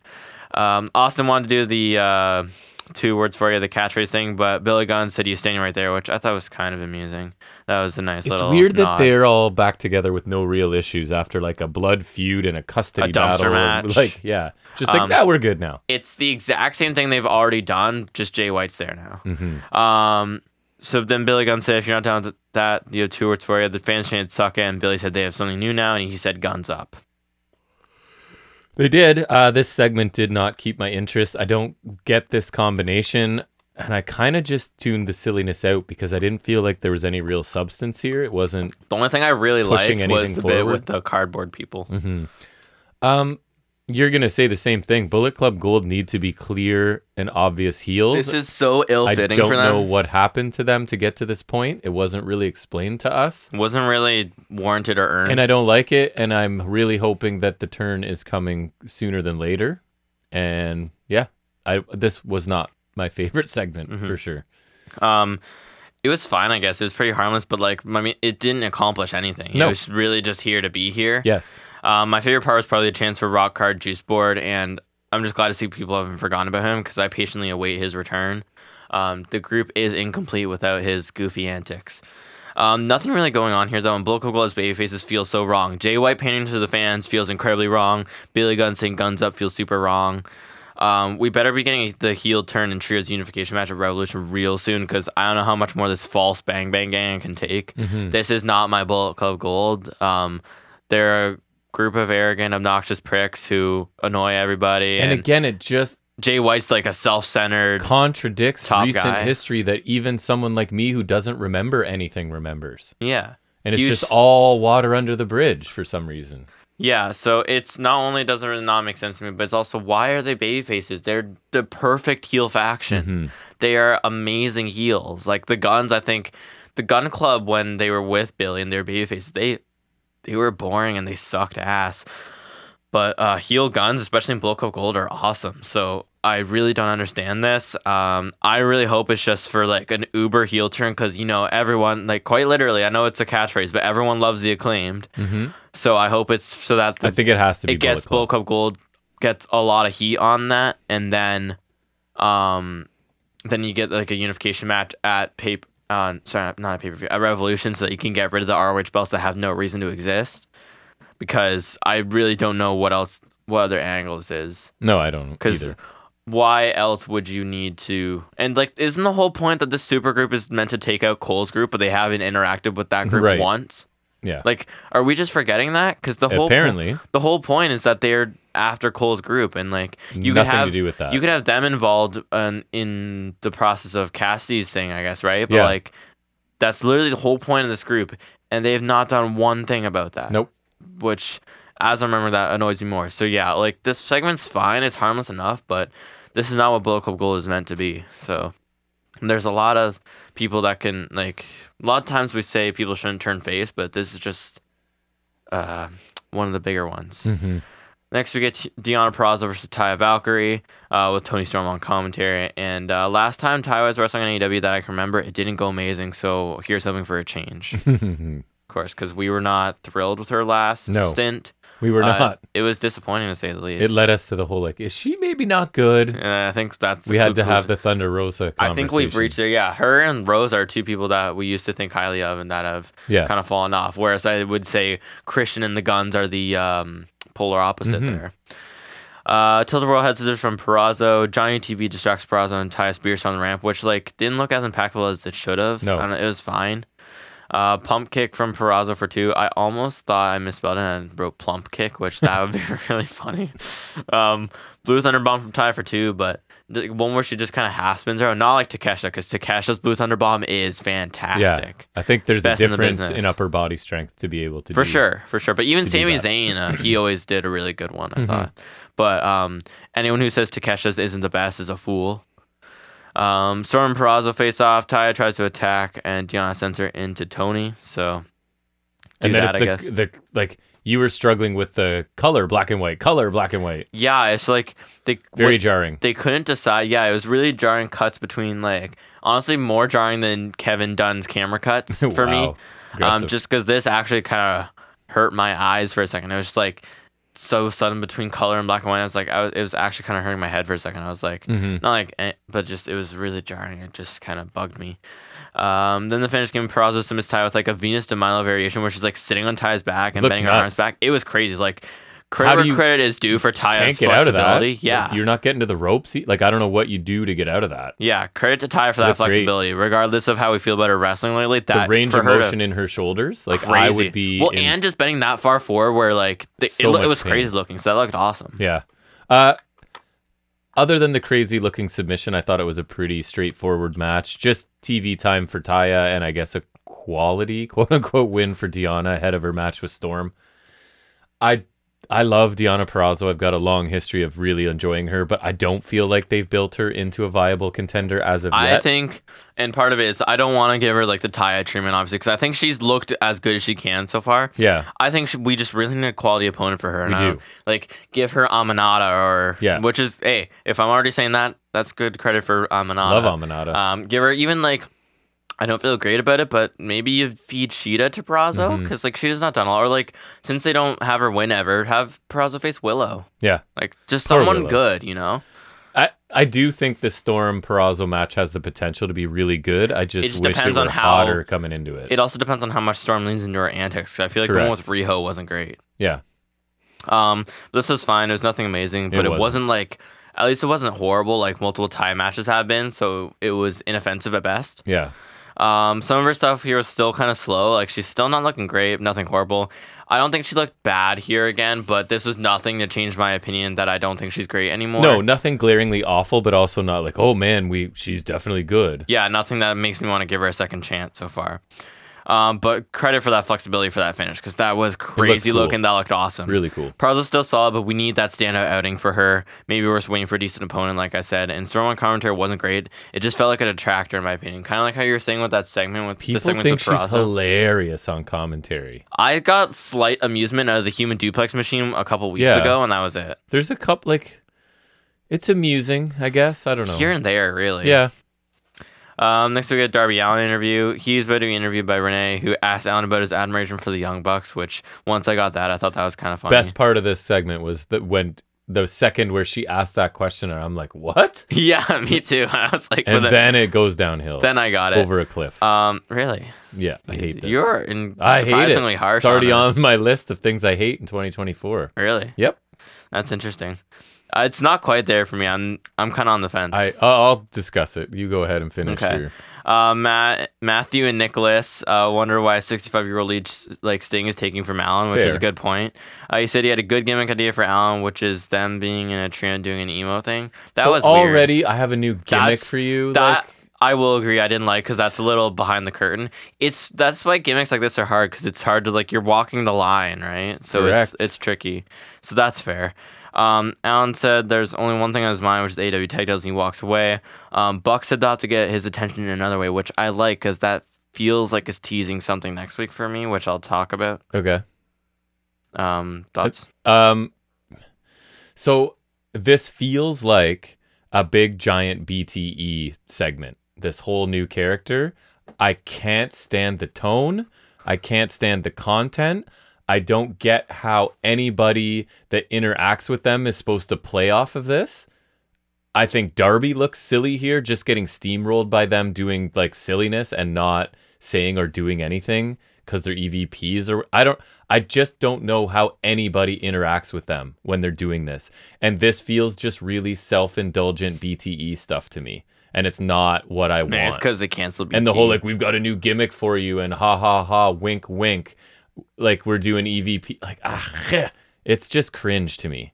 Honestly, I can't stand it. That's fair. And I do like the Bucks as heels, but not this incarnation. I did like their heel run with Omega. Like I don't know how they're gonna help anybody that interacts with them. I don't see it. Yeah, I don't know. It's still in progress for me. It's like they're amusing themselves and their little group of friends or something. It's like BTE. Almost like Storm because it's amusing me in bit, but I don't dislike it as much because I hate it. And I almost never say that about anything. That's true. I hate it. I was at first confused about Renee's question, but once funny. The Bucks put up, like, that was funny. I thought Mount sounded better than that first segment we got. And I like that at least Nick addressed Darby ducking them because I was kind of pointing that out too. It's like the Bucks put out this challenge for their final match, which then they were just like, hey, you want to go for the tag titles? Yeah. So that was kind of dumb. And so I agree with that. And I feel like when Matt was saying they're going to need to get Darby's attention in another way, I feel like that's teasing some shenanigans next week. Which I'm praying for. Which you're all for. I do not want Sting with the tag titles. Hey. Have you mentioned that? Love this or hate this, you should be happy if they cost Sting the belt. I guess. I mean, at least there's that. I guess. And yeah, I don't know. It's them trying something. I'm not like, I think I was more up on it when, on the idea of it. So far, the execution is leaving me. This feels like something they decided to try, and nobody has the guts to tell them it's a stupid idea because they're EVPs. It's like, oh yeah, man, that sounds good. That sounds funny. Well, then it's like, I guess, are they just gonna stop at some point? I don't know if they think they're being meta or whatever, but it's cringy. Is it like some parody on Vince? Maybe. I don't know. I wish they could just do like the heel gimmick they had when they were in 2021, where it's just like just be the douchebags. Yeah, just being douchebags. Because I like when Nick would do like the thing where he's just like doing the Macho Man but pointing. Believable douchebags. This is like melodrama. What I don't know. Melodramatic. It's just dumb. Yeah, no. 2021 douchebag Bucks were awesome because just the Nicholas had quite the look back in the day. He did. 2021 AEW, that is what everyone says is the peak. It was good. Good times. I feel like it was because that was the Hangman saga. That was Danson and Cole arriving. Mm-hmm. The Omega run. Mm-hmm. Things like that. Fans coming back. Yep. Someone from Chicago was there. Yeah, and say what you will, his debut is a special moment. It was, for sure. And we say that as a non-fan of that man. I say that as someone who avidly hates Punk. But his arrival was a moment. That was special. There's very few reactions like that in wrestling, and so it just sucks. It's been kind of tarnished. Mm-hmm. But yeah, and I was just watching. Sorry, speaking of things that are tarnished, which I guess it's less so because it was already a bad thing. But I was watching. I rewatched for some reason Cultaholic. The 10 worst matches from 2022, and the worst was, remember when Vince wrestled at WrestleMania a couple years back? Yeah. That's just so much worse now because laughed well, that was before we knew anything about him because the allegations initially came out in July of that year. So we didn't know anything. So I think it's funny looking back because we hated that just because it was bad, and at that point we just hated Vince for his shitty creative. Yeah. But then, I've known he's a monster. Looking back forever. now, I've been calling him a monster for years and years. And now years. It's on a completely another level. It is. It's on an entirely different plane of existence. Anywho, Swerve Strickland versus who? I don't know. Well, I've waited the whole effing show for this, so I guess we'll find out. No Nana after the table spot last week, which is BS. Little continuity, Will Washington. But he's not, like, I don't care. Just have him in a neck brace or something, and he can come out. What podcast mentions Will Washington more than us? None. Who remembers that Will Washington exists other than us? I do. That's continuity for us, is where we're remembering the continuity of Will Washington. I used to listen. I think it was RBR was his show, and the one guy on there was so funny, but then, I don't know, it got dumb, and I stopped listening. I was, like, you could have not a dancing in pain in, like, a brace or something. Like, just... They've done the wheelchairs and casts and neck braces too much lately. I don't care. It's Nana. Gotta give it a break. You don't want Nana here? How you dare? It's all right. Rob Van Dam comes out. So shocking and also exciting and interesting as well. Mm-hmm. Woo. Hangman appears on the Tron, says Toa was a good choice but wasn't close enough. He says Swerve must not know how to read because they can also pick the stipulation, and he says he's facing RVD in a hardcore match. Ooh. Yay. Yep. I mean, Swerve's been stapled, so does it really matter? But he gets hit in the face with a chair right away. Yeah. As the bell rings, RVD throws a chair at his face. Slingshot leg drop on the even from RVD. He does the corkscrew leg drop with Swerve on the barricade. Rolling Thunder from RVD after Swerve went face first into a chair in the corner.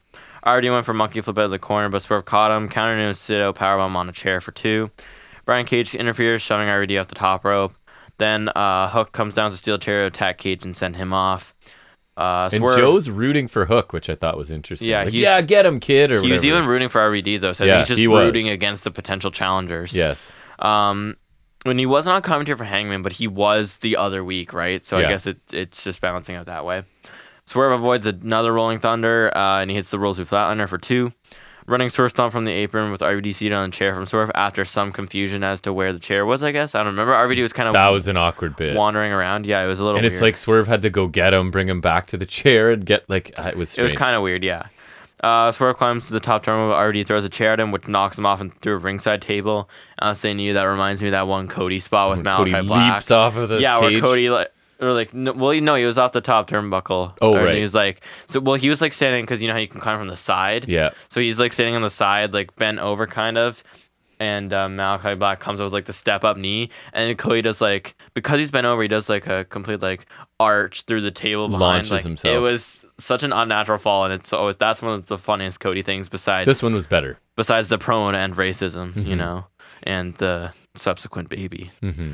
But no, this one was solid though. It just reminded me of that in a way. I already missed the 5-star frog splash, landed on chair. Swerve hits a chair, assisted house call for 2. It didn't connect perfectly. No, I like the idea. It was good enough. Yeah, the idea was there for sure. Swerve picks up the win with the Swerve stomp. Yeah, I thought we talked about it in the moment. Like, if RVD is going to get an extended stretch on offense against Swerve, peak Swerve, I would suggest, then the immediate steel chair to the face is a smart way to do that, right? And that sort of gives RVD a chance to control things for a long time. And don't get me wrong, I don't need to see RVD in 2024, but if I have to see him, I thought this was a good way to do it. Couple of questionable bits leading up to, especially to the stomp in the chair on the floor. But overall, I was entertained by this. And like, honestly, props to Swerve for working so hard to make RVD look good, right? Like, this is not a main event, like a top tier main event or anything, but I thought it over delivered for sure. And I'm going to give Swerve a lot of credit for that, just giving RVD a ton. But I thought RVD looked good, and the no DQ part helped. Like I said, the chair shot sort of allowing RVD to do what he does, I think was a smart way to do it, because otherwise I wouldn't want this to be as competitive as it was. So I thought a solid main event, not amazing. And afterwards we had Hangman coming out and congratulating Swerve on the win. He says the rankings come out later in the night, which they did. Rankings are back. They're both still undefeated, so he seems they'll be at the top. I believe Swerve was ahead of him, though. He should be. He's beaten him twice, as Swerve will mention. That's last year, I guess. So that doesn't matter in the scheme of the rankings, okay, pal? He says he knows Swerve is after Joe. He needs the title, but he won't let that happen. He says he'll be the next world champion, not Swerve. Swerve says Hangman doesn't get in. He keeps repeating himself. He's beaten Hangman twice, so he has nothing to prove, and Hangman's upset he can't beat Swerve. Hangman says Swerve never beat him on his own because he's had a bunch of help both times, which is true.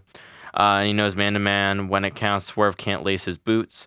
Swerve says Hangman must want suffering, but he'll give him what he wants, and after the third time they are done, and he has his sights on the world title. So we're getting them next week. The winner faces Joe.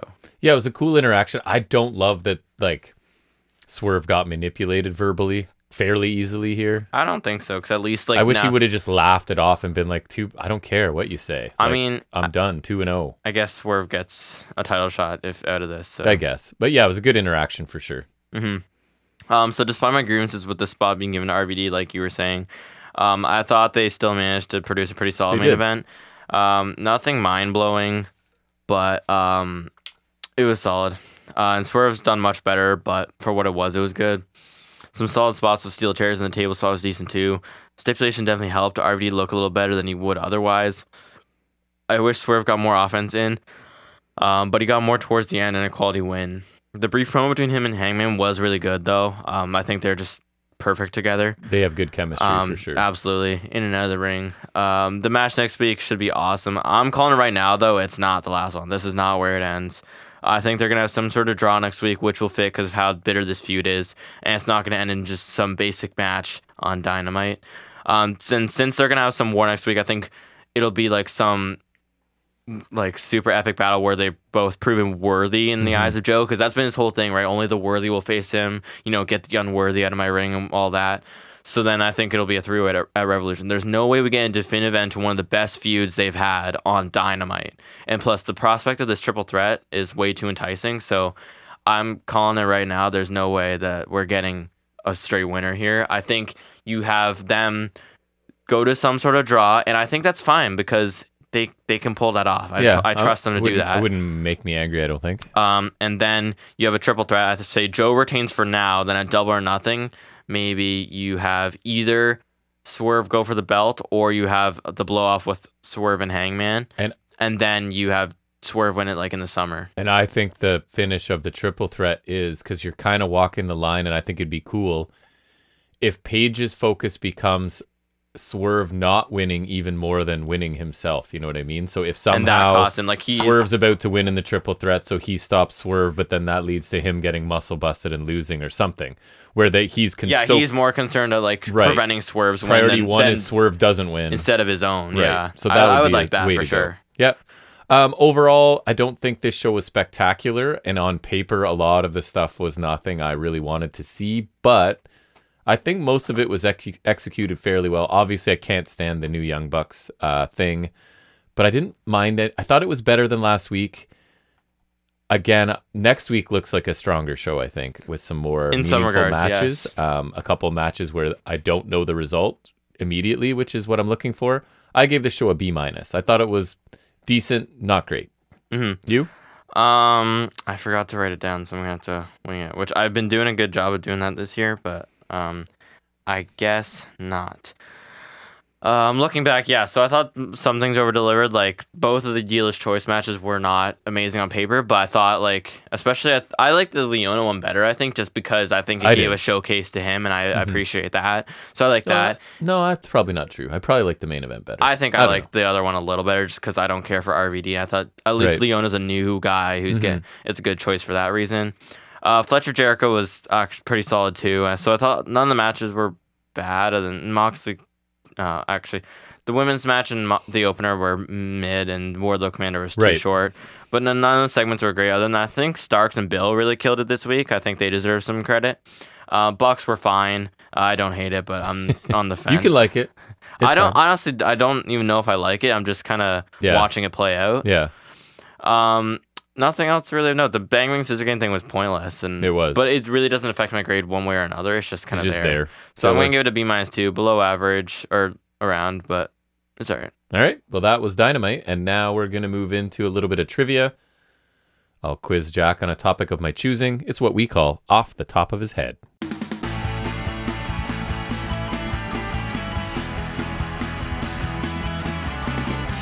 Okay, so this week we're using AI, and it is, can Jack guess the wrestler off of a Chat GPT description? Is this why you were looking at Brock Lesnar? Correct. I was looking at rosters to pick people. So I picked all people that you like, either current roster people in WWE or AEW to narrow it down, okay?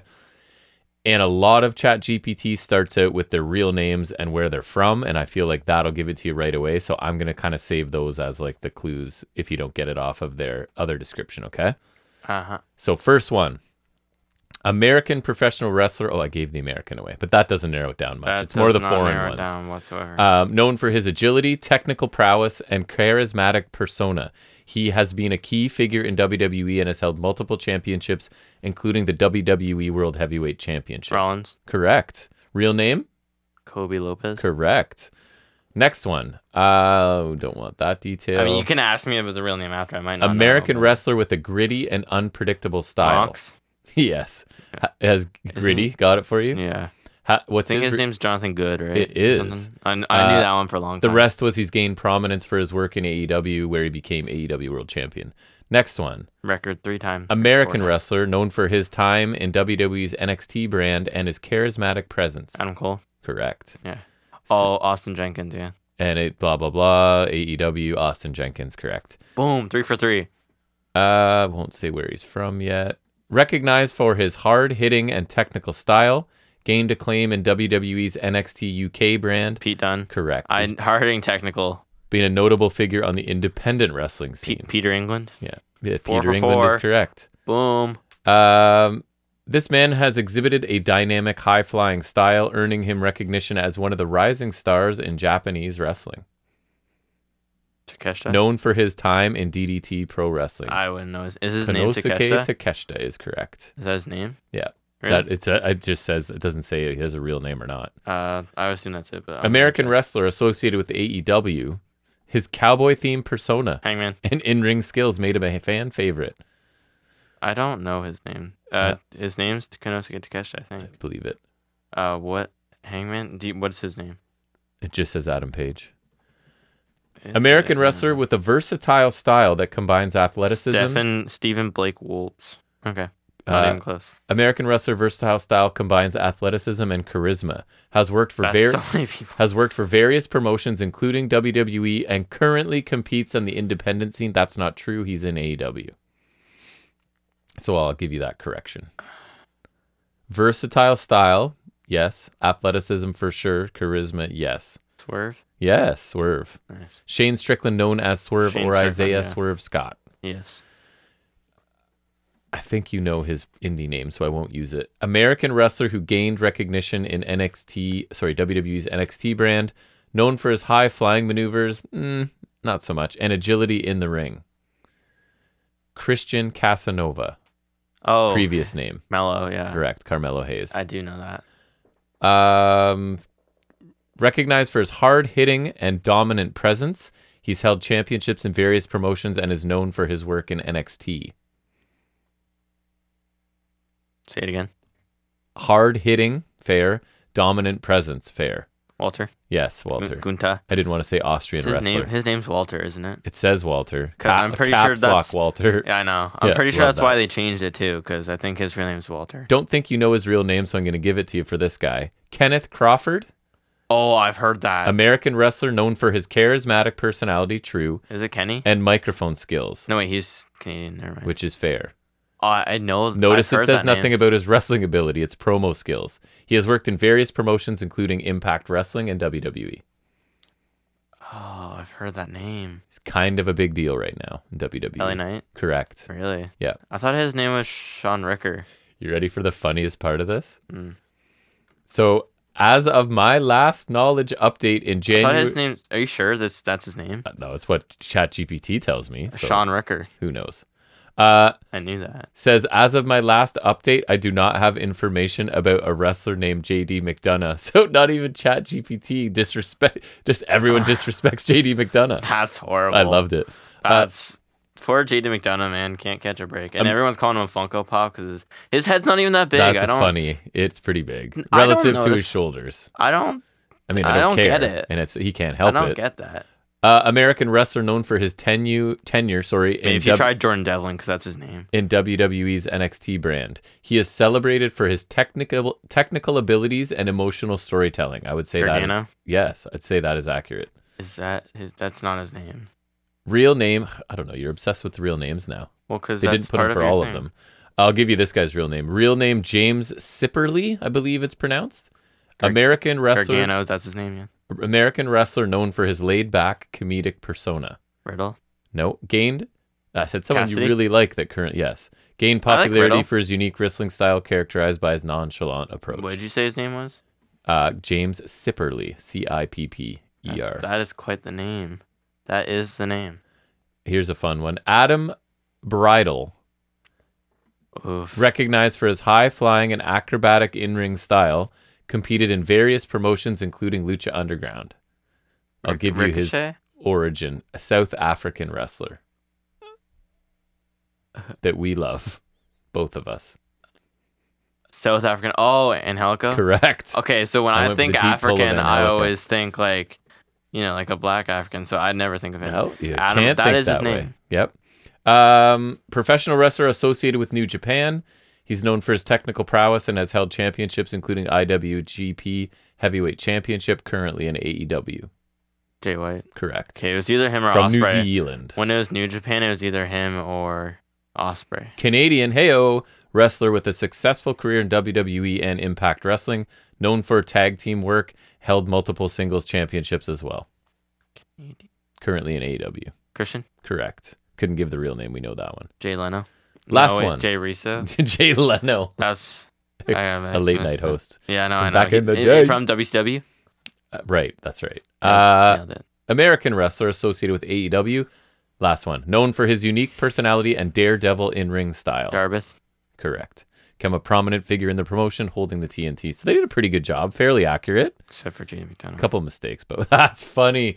Not even ChatGPT that's supposed to know everything knows who JD McDonough is. ChatGPT is stupid. We know they make mistakes. We've established they make so many mistakes. So I'm going to credit it to that. JD McDonough deserves his due respect. Good job on that. We'll turn our attention back to some wrestling from the week, where we talk about what we liked and didn't like from whatever we watched. It's High Spots and Rest Holds.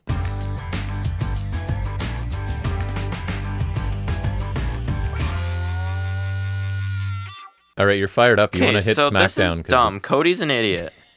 This is ridiculous. Okay, so Cody, I peeped a thing. Which first off, High Spot Dunn was wrestling and he won again with Bate. So yay, Pete Dunne. High Spot B-Fab's back and aligned with Lashley. That's laughable. That makes me chuckle. That is honestly funny, and I will find that later. But then the big thing, also Bayley the story Neo, is not going to finish at Mania. So, am I missing something? The Rock is back, and we're getting Rock and Reigns. Cody's stepping aside. Cody's doing his whole spiel about he has to finish the story. He has to win that title because his dad never won it. Great, been there. We got that. And then leaves the ring. But then he's like, but not at WrestleMania. Then why Jen or the Rumble, Cody?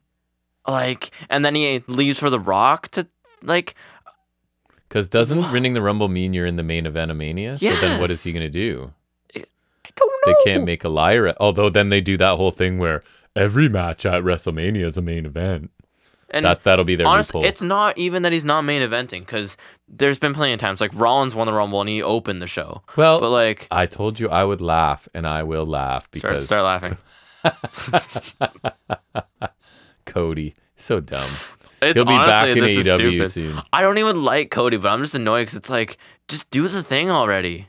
I don't get it. It really doesn't make sense to me. I just love, because to me the message is, because you know how I always think Cody has this inflated sense of his place in wrestling and his importance. I mean, he ended racism. And it's okay, so you won the Rumble for the second year in a row. This is a huge deal. You're going to finish the story. Oh, wait, Rock's willing to come. They could get back burner. Why can't they just do Rock Roman one night and then Cody the other night? I have zero interest in Rock Roman. That's what I'm saying. Zero. Love him or hate him, you can at least admit Cody finishing the story. It's that's the right thing to do, and that makes sense. Yeah. What is the point of Rock and Roman other than Rock? Yes, but why can't you do a non-title in Australia or something?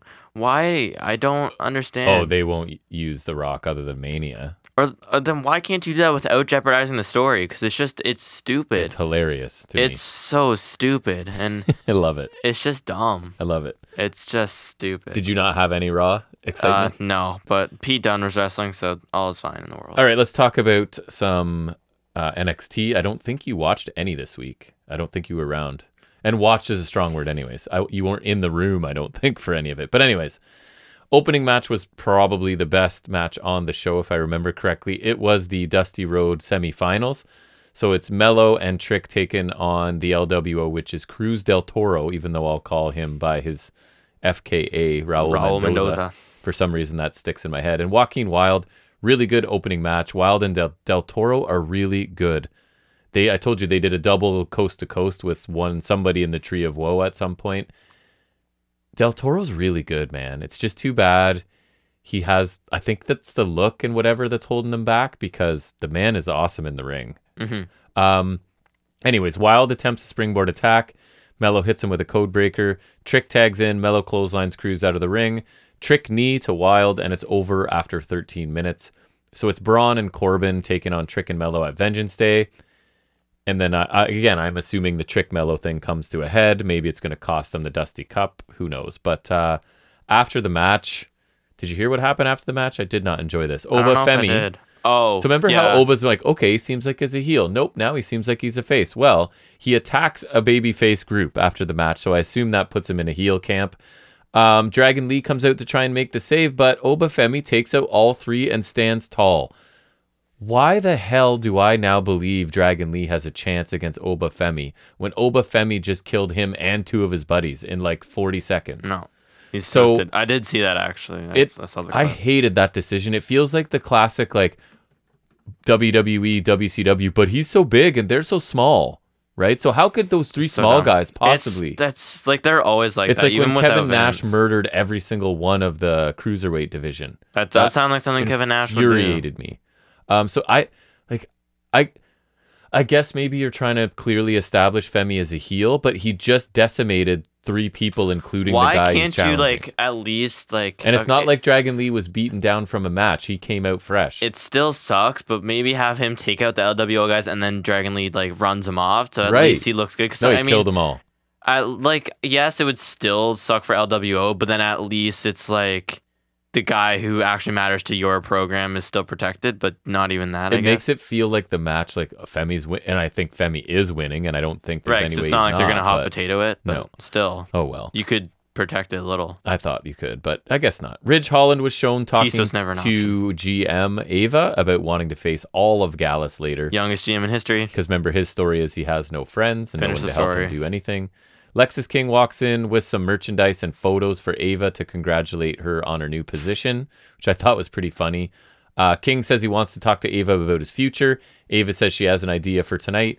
King will face Holland later in the show. Ava gives the basket of merch to Holland, who gives it back to King because nobody wants his stuff, which I thought was funny, right? The pictures of himself and some of his merch.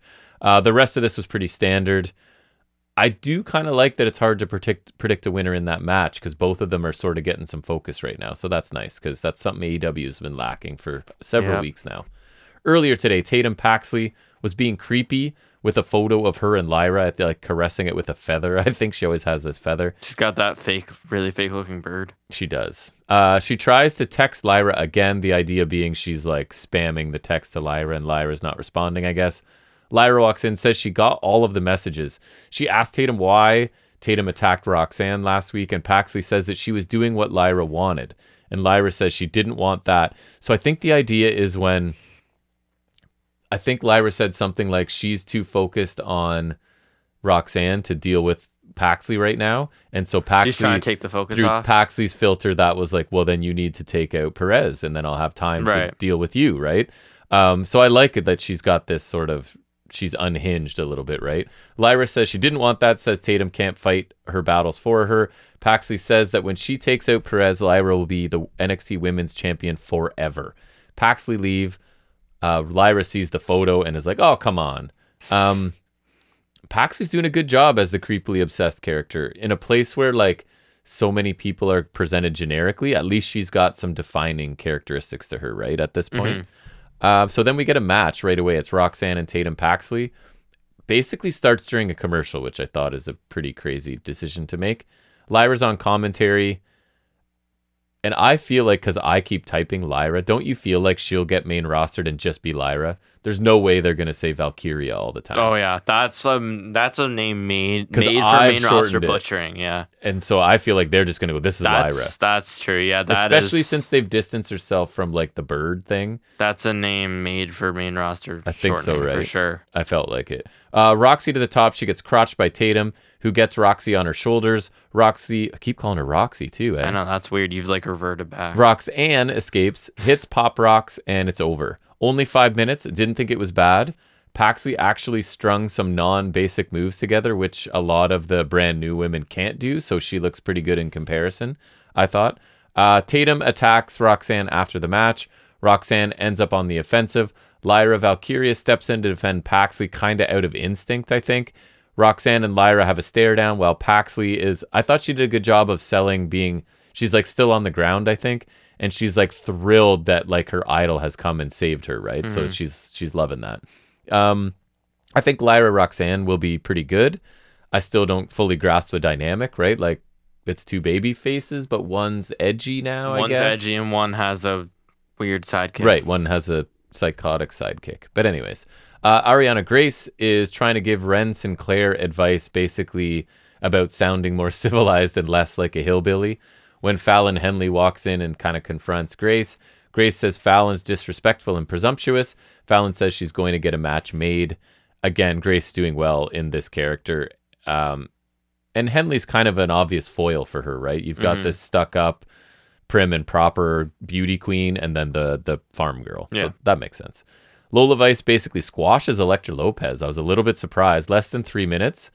Black Mass did not look great, or whatever she calls it. Yeah, it don't hit the same. I did expect Vice to win since Lopez is main roster, but I didn't think it would be this quick. I still just wanted to like fast track. Lopez has something, but she has not impressed me in the ring the last couple times. But she's new too, right? So who knows? She's been there a decent while though. She has. I don't know. And she's got an MMA background, so they should just automatically be awesome.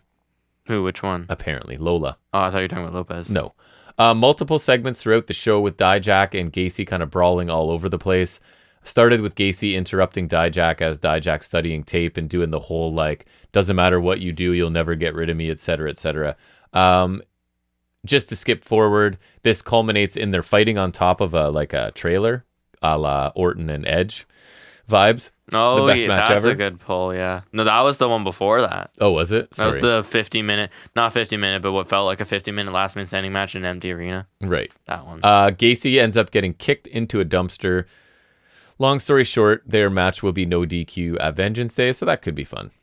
Lexis King ended up defeating Ridge Holland with a super kick and a coronation. This time it was draping in the ropes in under 10 minutes.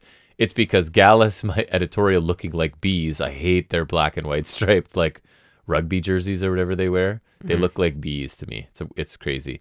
They get involved a couple times, including leading into the finish. About what you would expect from these two, passable but not great. Gallus then attack Ridge post-match, bring chairs to the ring. Holland's leg in a chair, hit with another chair. I guess they're driving home the point that Ridge has no friends and you can just attack him and no one will ever come to help him. Nobody. Not Pete Dunne. So Lexis King picking up a win, actually. Impressive. Mello and Trick are celebrating in the locker room. Trick says he was surprised to see Mello at Rumble. Kind of like, I'm supposed to be your buddy. Shouldn't I know these things, right? And then immediately Mello says, I was surprised to see you at on SmackDown. It's like, touche kind of thing, right? Potato. Mello says he doesn't trust Ilya and is just looking out for Trick and himself. And their first end goal, which is a football reference if you don't know, and he's about to get that NXT championship, but he can't let Ilya get in his head. Trick says he knows who Ilya is, and they've been dancing around each other, but he'll settle it tonight. Mello says Trick will be in the ring tonight and then realize that what Mello has been saying about Ilya is right. So again, good interaction between these two, good chemistry. So many baby steps towards the end of this, which I think is coming. Family, they're out walking again. Guess what? They don't like OTM. They're talking a lot of talk about Rizzo again. She solves problems. She's tough. She's violent. Whatever. She spoke and you missed it. I know she's your favorite. No, she's like the worst thing I've ever heard. They are cartoon characters, right? And then it's weird because they're taking on a group that's actually trying to pull off like we're tough guys from the streets, but then you're wrestling cartoon characters, so it doesn't fit either group. The family just are ridiculous, and they just kind of don't work for me at this point, even though I think Stax is cool. Fallon's working out, kind of like doing the little, I think we're using one of those bands they all do before their matches to get their pump on. Brooks Jensen walks in and talks, he's trying to like reminisce with Fallon a little bit, like he's lonely or whatever, and he's like, he's wondering if they could, and then Fallon Henley has her match, so they'll have to talk later, and she just kind of walks away, and he looks sort of upset. I guess he's just lonely and Henley has no time for him. She's moved on to... it's because Ren came in, I think. Yeah. Well, and Briggs left him too. Yes, exactly. Chase you in the ring. Ready for your claim to fame here, buddy? Yes. We get it's basically... Greatest call in my young life. Like a funeral for Chase U, I guess. They're dressed in black and it's a big highlight montage of all the stuff that happened, including like Thea Hale signing and blah, blah, blah. But wait, JC Jane to the rescue with a whole bunch of women, most of whom I have no idea who they are. And you were right. Despite being 2024, it's a calendar. My understanding is in 2024, it is really hard to find images of attractive women. Like it's virtually impossible. I've never done that in my life. Right. It's so it's difficult. Impossible to do. I couldn't even do it right now. So what better option than buying a calendar? Like it's the analog era. To me, like the malls like sell them, but I'm who mocking does it. that? But like the ridiculous universe that Chase U exists in, it kind of makes sense, right? It doesn't really bother me. I guess, but like, even still, JC says projected sales will not only save Chase U, so its storyline. This is a university that suffered enough debt to go bankrupt. This calendar is going to do more than that. It's going to sell enough to get them not only out of that, but to also the profitable. Promised land. Yeah. Yes. So you not only have to get out of whatever debt they have, which is hundreds of thousands, right? That's right. But it's also got to be profitable. And it's this calendar. So they'll make money and the calendar goes on sale this Sunday at Vengeance Day. How launch them into the next decade. Is the NXT roster like as creepy and horny as Vince and Laurinaitis or something? Like I don't know. And is that a bad reference to make already? No, it's fine. Chase is speechless, hugs JC, says that you did it. He had his doubts, but she is definitely part of Chase U. No. This was far too long, and the fact that in 2024 a calendar can save a university from bankruptcy is funny. That might be one of the most far-fetched things they've done. But again, it makes sense in their stupid universe, so it's okay. Ariana Grace actually picks up a win over Fallon Henley in their match, right? Jakara Jackson is causing a distraction. Beautiful finish. What a finish. And Lash hits a pump kick to Fallon. After like a double take from Fallon. After a what? Remember she like looked over and then like kind of walked. Oh, yeah. Remember? I forgot you were there for that. Yeah, the timing wasn't great. Like, it was supposed to be like Lash surprised Henley. And I think the idea was Henley's going to turn around into a boot. But it's like she's looking up the ramp. Too early and Lash has to like run down. Yeah, it wasn't great. But I think this was a creative way to sort of give Grace a win, and she'll talk about this like she won legitimately against like an experienced woman, and I like that. As you do. I thought it was clever. Heritage Cup match, Noam Dar retained after winning 2-0 in the fourth round. So Vaughn dominated the first round, and remember it ended with those really weak strikes. You were there for some of this. That was... So he starts to untape his hand, like I guess going for the knockout, but like he barely pulls off enough tape, and then his strikes look crappy too. Gave up halfway. Dar hit the Nova Roll in the second round to go up 1-0. Round 3 was the good old commercial break round for the most of it. And then Dar ended up just countering a roll-up, a roll-up countered for the win. He did like a jackknife, I think it was. Anyways, surprised that he just won clean, which I think is an awesome decision. So I was very happy with that. Dar mocked Stone's kids after the match because they were in the front row, which made me laugh too. So he barely escapes, but Mensah gets got and he gets tabled by Vaughn. So I think this was really well done because Noam Dar deserves to be protected because he's awesome. Love Dar. The Heritage Cup needs to stay with him because it just works. Also, the metaphor entrance is beautiful. All people really wanted of Vaughn is him tabling people, which they got, right? It didn't even go like, and this is one of those, it didn't go 1-1. He won 2 straight against a big dominant monster. So I like that he got the decisive win, and all people want from Vaughn is that table, and they got it. So I don't know where Vaughn goes from here, but at least he didn't beat Noam Dar. He doesn't have to go anywhere. He doesn't have to go anywhere, no. Trick and Ilya face-to-face in the ring for the final segment. Trick won't shake hands right away, accuses Dragunov of playing with him, right? So it's kind of like Melo's been getting in his head, and somebody else is telling him the same thing too. Probably Lexus, I don't know. Yeah, I think it was. I think it was Lexus. Ilya points out that he only offered the match to Trick for Vengeance Day, and Trick was the one who accepted it, which is fair, right? He didn't force him or anything. Ilya says he did play mind games with Corbin, but that's because Corbin made it personal by referencing his family. Ilya says Trick is not focused and doesn't know who to trust. His and Trick's rivalry actually made Trick more of the man he is today than Melo ever did. Trick says to leave Melo out of it. Ilya says it's not about Melo, it's about Trick. If Trick shows any weakness in their match, Ilya will destroy him and everything he built, which is probably true. Yep. Trick says no one, not even the Mad Dragon, can destroy what he built. He's not the same as before, and he's building the world on his destiny. Ilya loves the look on Trick's face, and he knows Trick will give him everything. Trick will end up writing history on Sunday, just not the history that he thought he would. Trick says, may the best man win. He extends his hand. Ilya takes it and hugs him as well. Braun and Corbin then come in and randomly attack, I guess trying to take out half of their opponents for the Dusty Cup. Carmelo Hayes comes out and makes the save, but he gets overwhelmed. Trick saves Melo instead, and they send Braun and Corbin over the top. Officials hold them back. Trick turns around to look at Ilya, who talks to him as Melo watches off to the side. So kind of like Melo tries to save, but Trick ends up doing the saving. Good final segment. Dragunov making a lot of good points, coming off well as the honorable babyface who just wants the best out of his challenger. Trick is pulling off the like, I'm a little bit distracted and don't know who to trust, coming into the big match of his life when he's supposed to be dialed in, right? He's not. And I think like the idea is Melo has insidiously sort of it'll probably cost him, right? I think so, some right? sort of way. I imagine. And then shifting into TNA, forgot to mention partly because I had to go and look for it, because the totally legal methods I used to watch TNA did not have the Ali premiere or debut because it was after they did the whole thing where the TNA logo. You mean when you watched up. it perfectly normally on Access TV? Correct. They did it the way NXT used to do it, and I loved it. Right, the show's done, and then there's something you had to keep like. Although that kind of varies all years, I would watch NXT up until the very last second, just because of things like Gargano and Ciampa, right, and turns like that and whatever. Yeah. So he he did make his debut last week in a vignette where you're right, he is doing that politician character that I thought was pretty interesting. So anyways, the show starts after recaps of the week before, and the first thing commentary refer to is that Jordan Grace appeared in the Royal Rumble, and I was curious as to like how much they would talk about it and how much billing. A lot. But again, the totally normal way that I watch TNA, there's a little bit of stuff cut out this week, so I missed a couple things. But I mean, when you watch on Access TV like everyone else. Right. When I watch it on Access TV like everyone else, the Jordan Grace vignette was gone. But anyways, Nick Nemeth, Trey Miguel in the opener. He beat Wentz last week, and he took out Trey after the match, leading to this.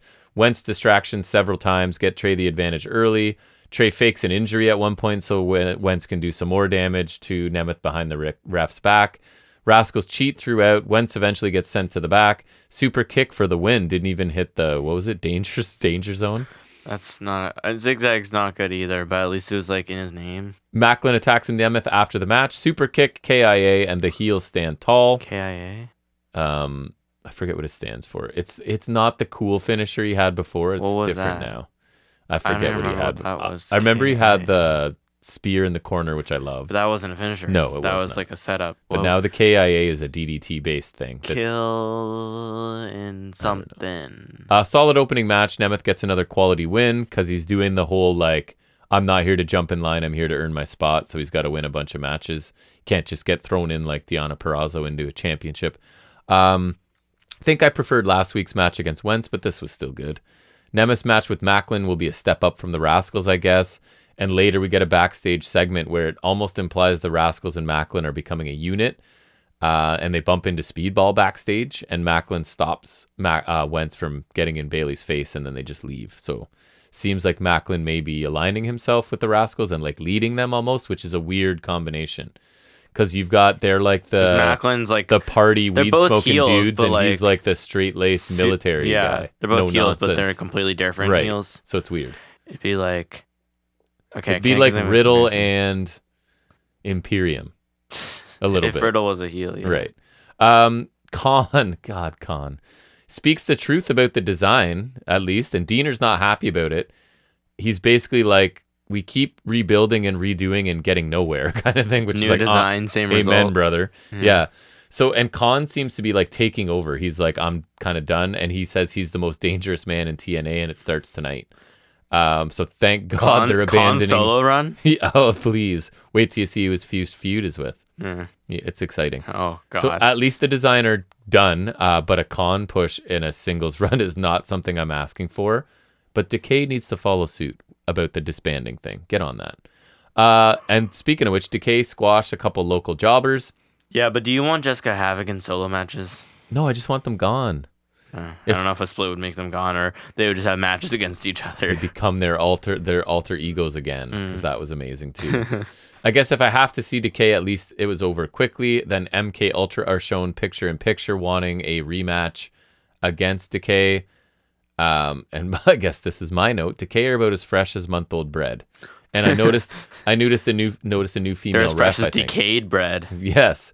There's a new female ref, I believe, because I didn't recognize her. MK Ultra want the rematch.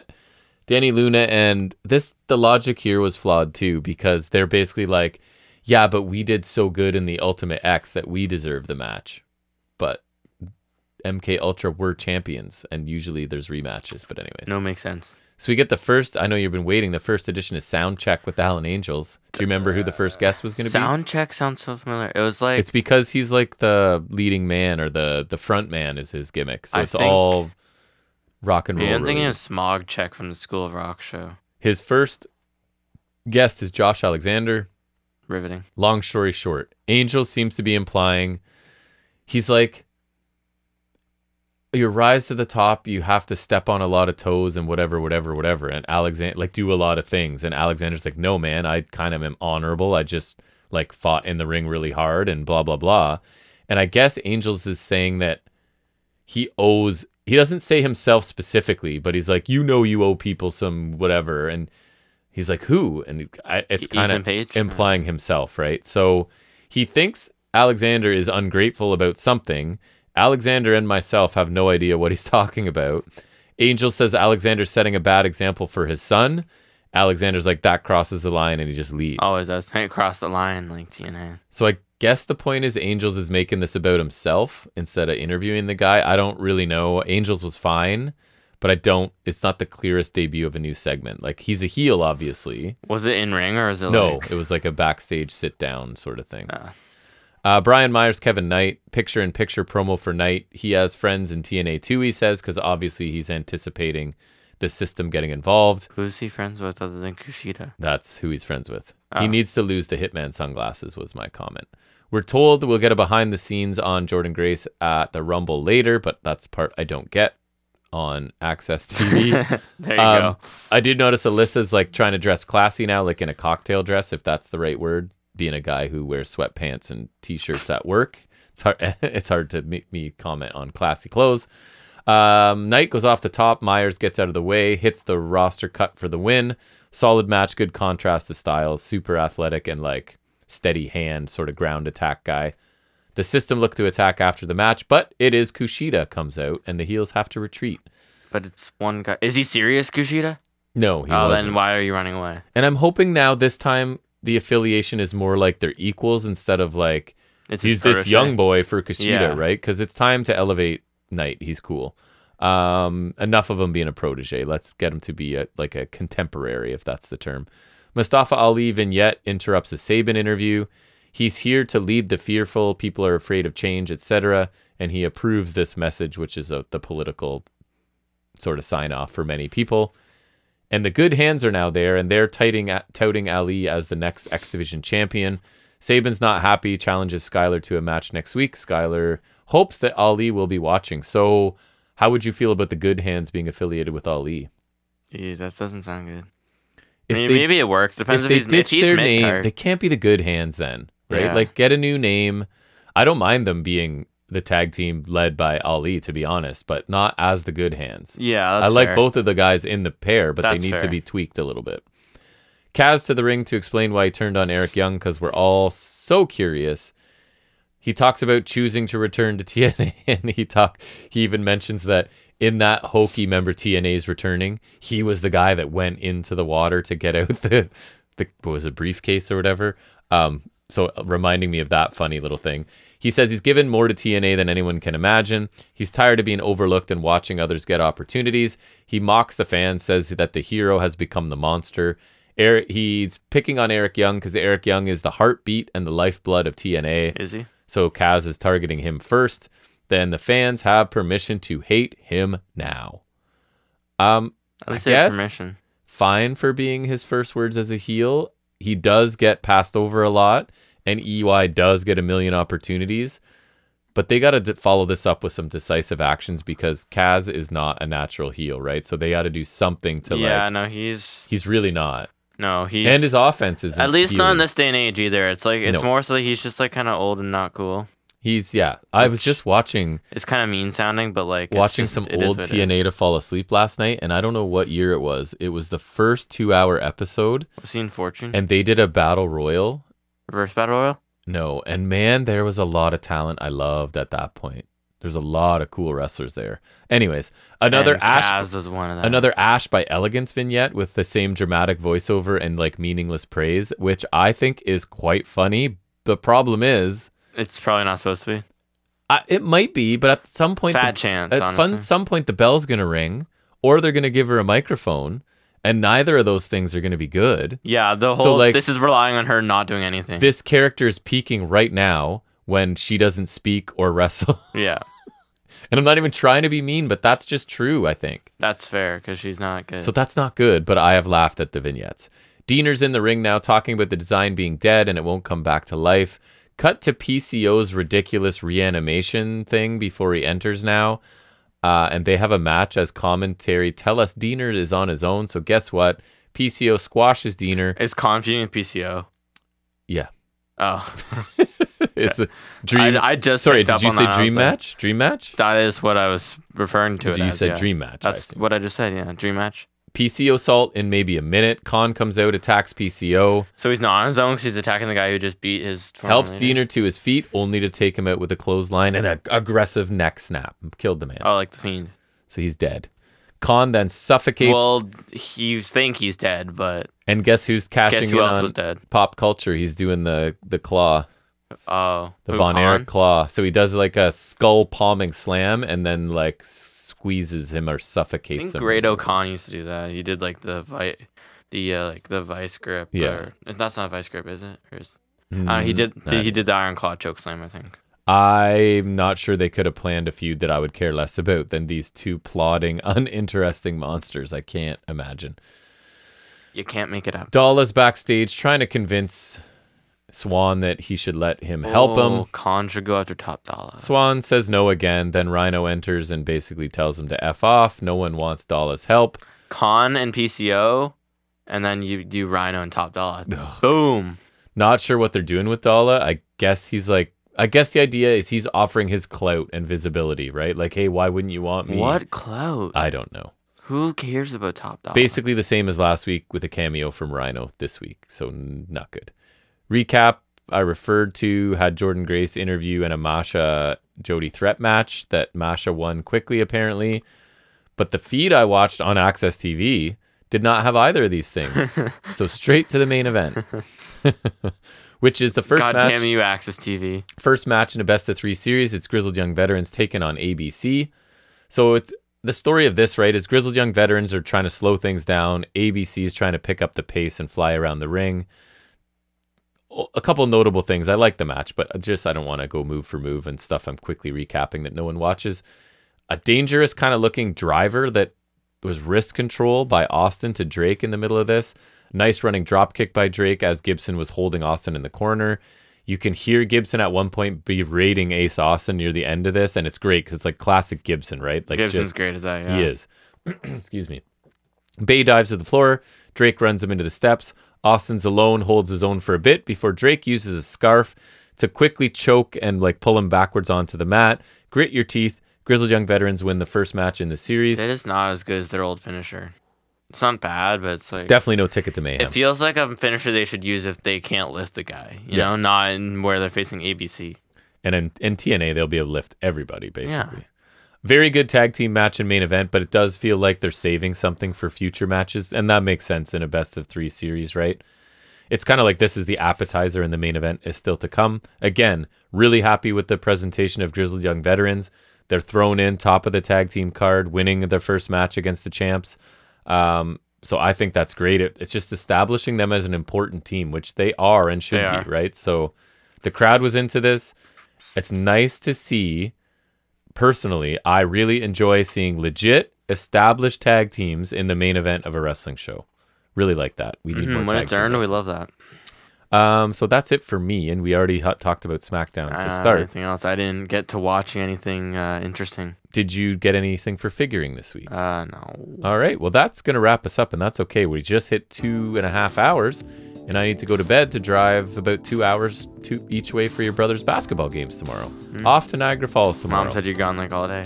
We're gone like all day, so you are on your own, right? You're gonna don't miss me too much, buddy. So, thanks for taking some time out of your week to listen to us talk about some wrestling. We'll be back next Saturday for episode 186, and the worst of is coming at some point. I don't know when. Even though it's a little late, but we will still. That's okay. It's a nice little. Everyone else did theirs right on time. People have had time to digest. Yeah, once the hype's died down and doesn't matter much, then we'll do it. That's right, because we were all about promoting ourselves. We strike when the iron's hot. We absolutely do. So see you next Saturday for 186. Until then, everybody, take care.